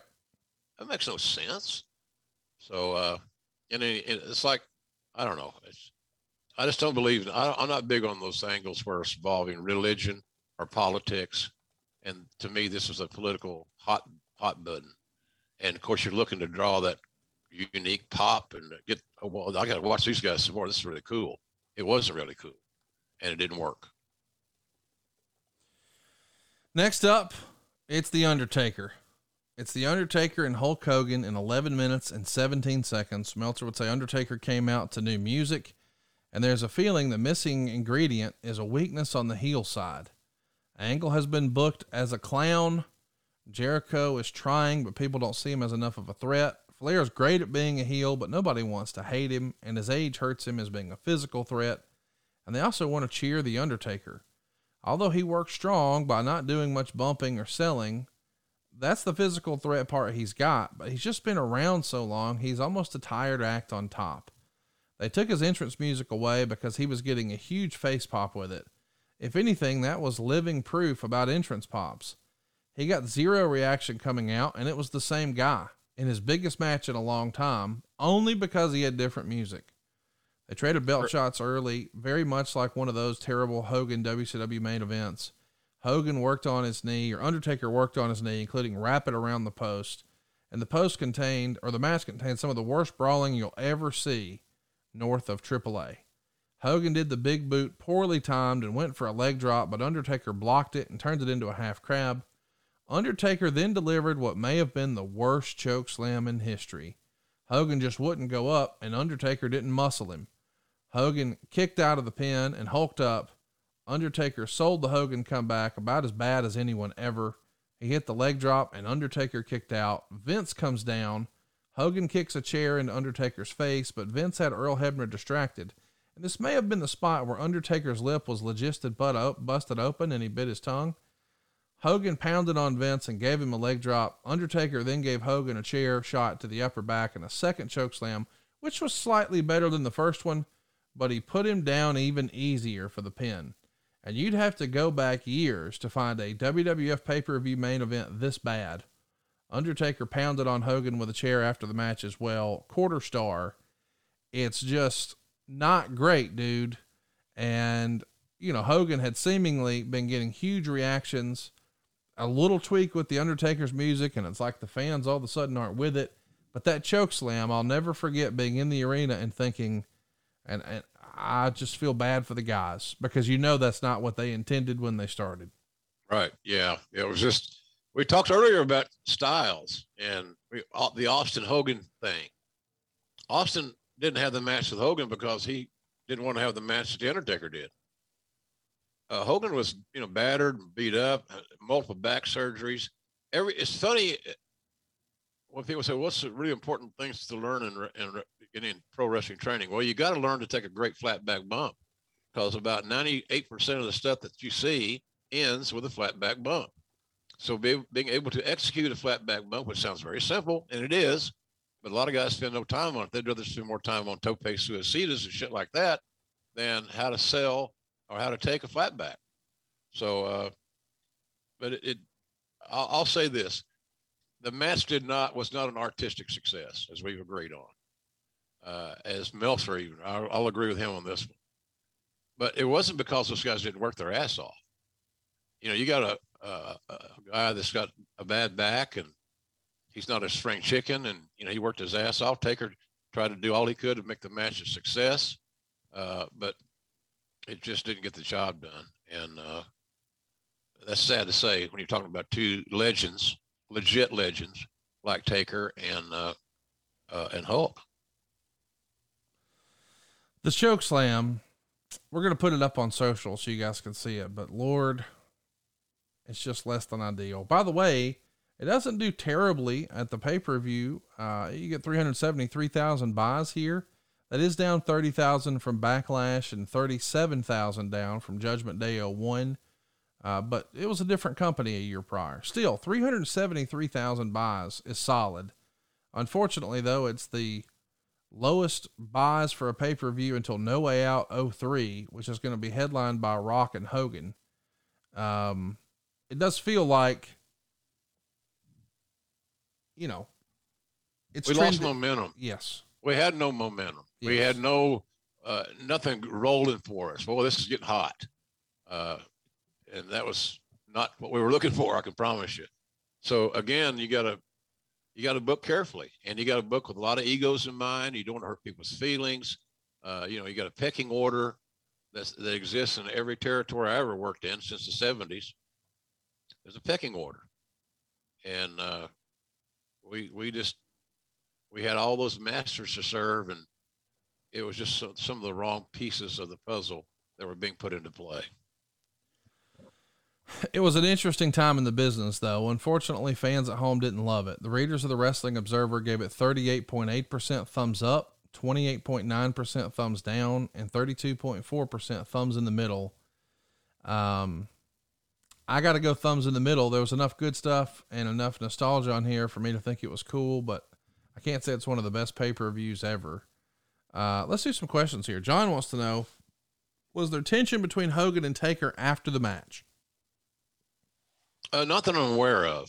I don't think, if both guys are being totally honest, that neither were going to be totally happy with the way the match was played out. But as far as having issues or things like that, if that did happen, it was done very discreetly, but I don't think it happened. I don't remember any. Look, they worked their ass off. That's the first thing for me. You worked your ass off. It just didn't get over. Yambag Jones wants to know, who hated being split up more, Devon or Bubba? Well, I don't know for the answer to that, but I will tell you that in the long run, it being in a single helped Bubba more than it did Devon. I thought that all that religious stuff, and preaching and all that, Bubba thought he was Reverend T.D. Jakes for a while, that great charismatic black evangelist that's out of Texas. He's really, really good too. Matter of fact, I catch it every now and then he's got TVs everywhere, but I just didn't charm me.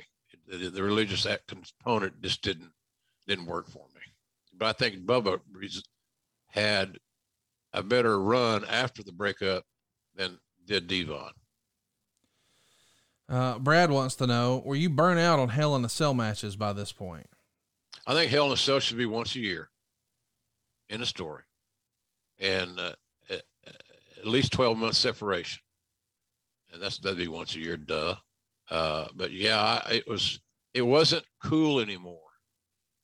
We had too much of it, and that's like having a first blood match every week. At some point in time, you don't give a shit the guy's bleeding or his guts are hanging out. So yeah, it was getting more challenging because the talents themselves were anxious. Because how do we top Foley's bump? Foley and Taker's they set the mark. So, and quite frankly, there's no answer to that. You don't top that bump. Middle Kingdom Wrestling, and you're going to love this question, says, do you have any advice on how to call a segment when something goes wrong or not as planned? For example, like the motorcycle not starting as mentioned before, is it better to not sell it or try to explain it away? Well, you got to kind of feel it. It's a feel thing. And you got to try to salvage it as best you can and maintain the integrity on your talents as best you can. I did an ad lib, as we talked about earlier, on the motorcycles not starting. I wasn't sure that wasn't part of the new part of the deal. I didn't know, because that's, again, there's a blessing and a curse about having information on finishes and things like that. I'd rather not know, but sometimes it can be challenging on how you're going to fill the time in a positive way. It's not easy. It's not automatic. Michael McClanahan says, what are JR's thoughts on this particular version of the Undertaker's character? Did Jim prefer the dead man gimmick or the evil biker gimmick? Oh, the dead man gimmick by far. I didn't hate the evil biker thing, but I really just absolutely love the dead man gimmick. And still do. It's one of my favorite all-time TV personas, in-ring personas, if you will. But I didn't hate. It was kind of a cool thing for the dead man, the biker deal. But it didn't take long for me to say, I wish we had the other guy back. Well, we're going to be back before you know it, and we're going to be talking about all things Jake the Snake Roberts. We'll follow up with Ron Simmons. Then we're going to hit a watch along from June 9th, 1997. We'll make time for Beach Blast 92. And of course, another Ask JR Anything. Lots of fun stuff coming up here before you know it, Jim.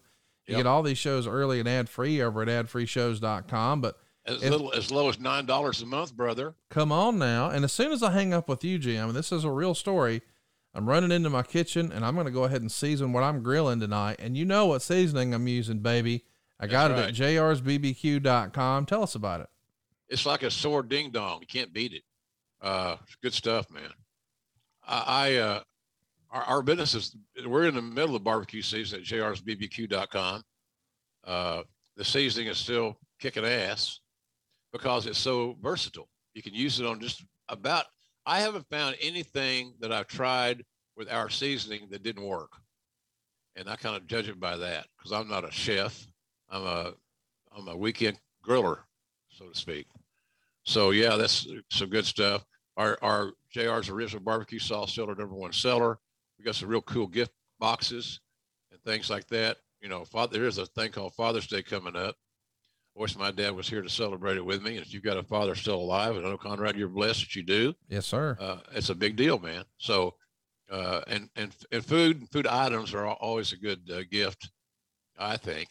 We got those little Moscow Mule mugs and all kinds of stuff. So some real neat things that cost, as I said, cost nothing to look at jrsbbq.com, and the store's always open. So it's pretty cool. I'm, we're going to be in Vegas for several days coming up, and pay-per-views, Raws. Yeah, we're not going to do Raw there. I put that on TV. But doing pay-per-views and Dynamite, Rampage. We're going to be all over Vegas. So if you're coming to Vegas, you got a lot of options to see what we do in AEW. I think it's the most important week in the history of the AEW company coming up in Vegas. The stakes are high. People have high expectations. And we got some amazing matches that I'm sure are going to deliver. I think Hangman Adam Page versus CM Punk is going to be a classic. No doubt. Going to be a classic. They're going to tell a great story. They're going to beat the shit out of each other. And may the best man win is all I can say. So I'm looking forward to going to Vegas. Because I've always said, I follow the Arn Anderson theory, Conrad. My fat looks better brown than white. Accurate. Yeah, so I'm going to be, seriously, it's going to be fun. Great food. See a lot of fans, big houses, a lot of enthusiasm. It's a really cool opportunity for those of us that have invested the last 3 years or so in AEW. I don't think we've made this announcement. I signed an extension with AEW here not too long ago. There you go. Congratulations. Thank you. Thank you very much. I appreciate Tony Khan's confidence and his willingness to keep me on the team and contribute. So, I'm not going to go we're not going a long time, but, I think I signed about a year and a half or something like that to stay in the position I'm in. And I'm just really pleased that at 70, I still have a future. And at 70, I'm still loving what I do. And so anybody says you're too old, fuck yourself. Oh. How's that? Yeah, go ahead. Just pull it out and fuck yourself. You're telling me what I should do, stay home and die? You're dictating that I don't deserve to continue this career. I want to get to 2024. You will. I really do. And that's 50 years. 50 years in the wrestling business. And not a lot of guys can say they were in the basic same job in a fickle, crazy-ass, unpredictable business like pro wrestling for 50 years. And if the good Lord's looking down and cut me a break, get me to 50, I'll be the happiest guy in Norman, Oklahoma. Well said, Mr. Ross. Glad to be with you. Glad to call you a friend. Glad to get this time to catch up with you every week, and can't wait to do it next week. Folks, don't miss it. We're talking Jake Roberts, one of the greatest minds in the history of the business, one of the most charismatic performers, and a promo like nobody else. And we're going to talk about it in long form next week right here on Grillin' JR with the voice of wrestling, Mr. Jim Ross. And not to kill your clothes, Conrad, but there's been some, I said some stuff about Jake's health. He's just breathing issues. He denies that he's probably as sickly as I portrayed him to be. And maybe he's right. He'll know better than me. Sure. But I know that his health has been challenging. He's got a breathing machine, oxygen he carries with him. To me, that's not normal. But he's dealing with it. And he's under great doctor's care. So I didn't want to start some bullshit about, Jake, because it might affect his bookings. It might affect his, I was going to sign Jake for appearance, but I heard JR say he wasn't in good health, so maybe I'll pass on that. Don't pass on Jake Roberts for doing anything. No. Put him to work, man. That's going to be the best medicine you can give the guy. Don't put him to work, and you'll be happy that you did. So I didn't intend, nor do I now, to stir the shit. But it was just an update on a guy that I respect that's changed his life a great deal. And I can only hope that he continues to change in a positive way and continues to reap the benefits. You know, a lot of guys are telling me because the COVID restrictions are lessened that they're making more money on the weekend conventions and signings and stuff than ever before. So it's like StarCast. More people are going to be at that StarCast than any other, in my predict, than any other StarCast that you've promoted, because people can travel, they can get to where you want to go. It's a good deal. So, but anyway, I just want to clear that up a little bit, but I appreciate the opportunity to do so. And Conrad, we had a good show today. I appreciate your preparedness and your work ethic. You're special, and I appreciate you. I appreciate you too, man. And I can't wait to do it again next week. We'll see you next week, folks. Jake the Snake Roberts on deck right here on Grillin' JR. See you, everybody. Thanks for joining us. Appreciate you. John brings his skewed sense of humor. Jeff brings tips to cut strokes off your next round. Together, it's those weekend golf guys. They'll pay a lot of money to PXG and Titleist and Callaway and on and on and on, right? How many yards do you think you're going to pick up with that extra driver? I think I can get an extra 5 to 10. What if I give you 15 to 20? You pay me more. Jeff Smith right? teaches on a sliding scale. Those Weekend Golf Guys, the podcast, part of the Believe Network. Just search BLEAV on YouTube or wherever you listen.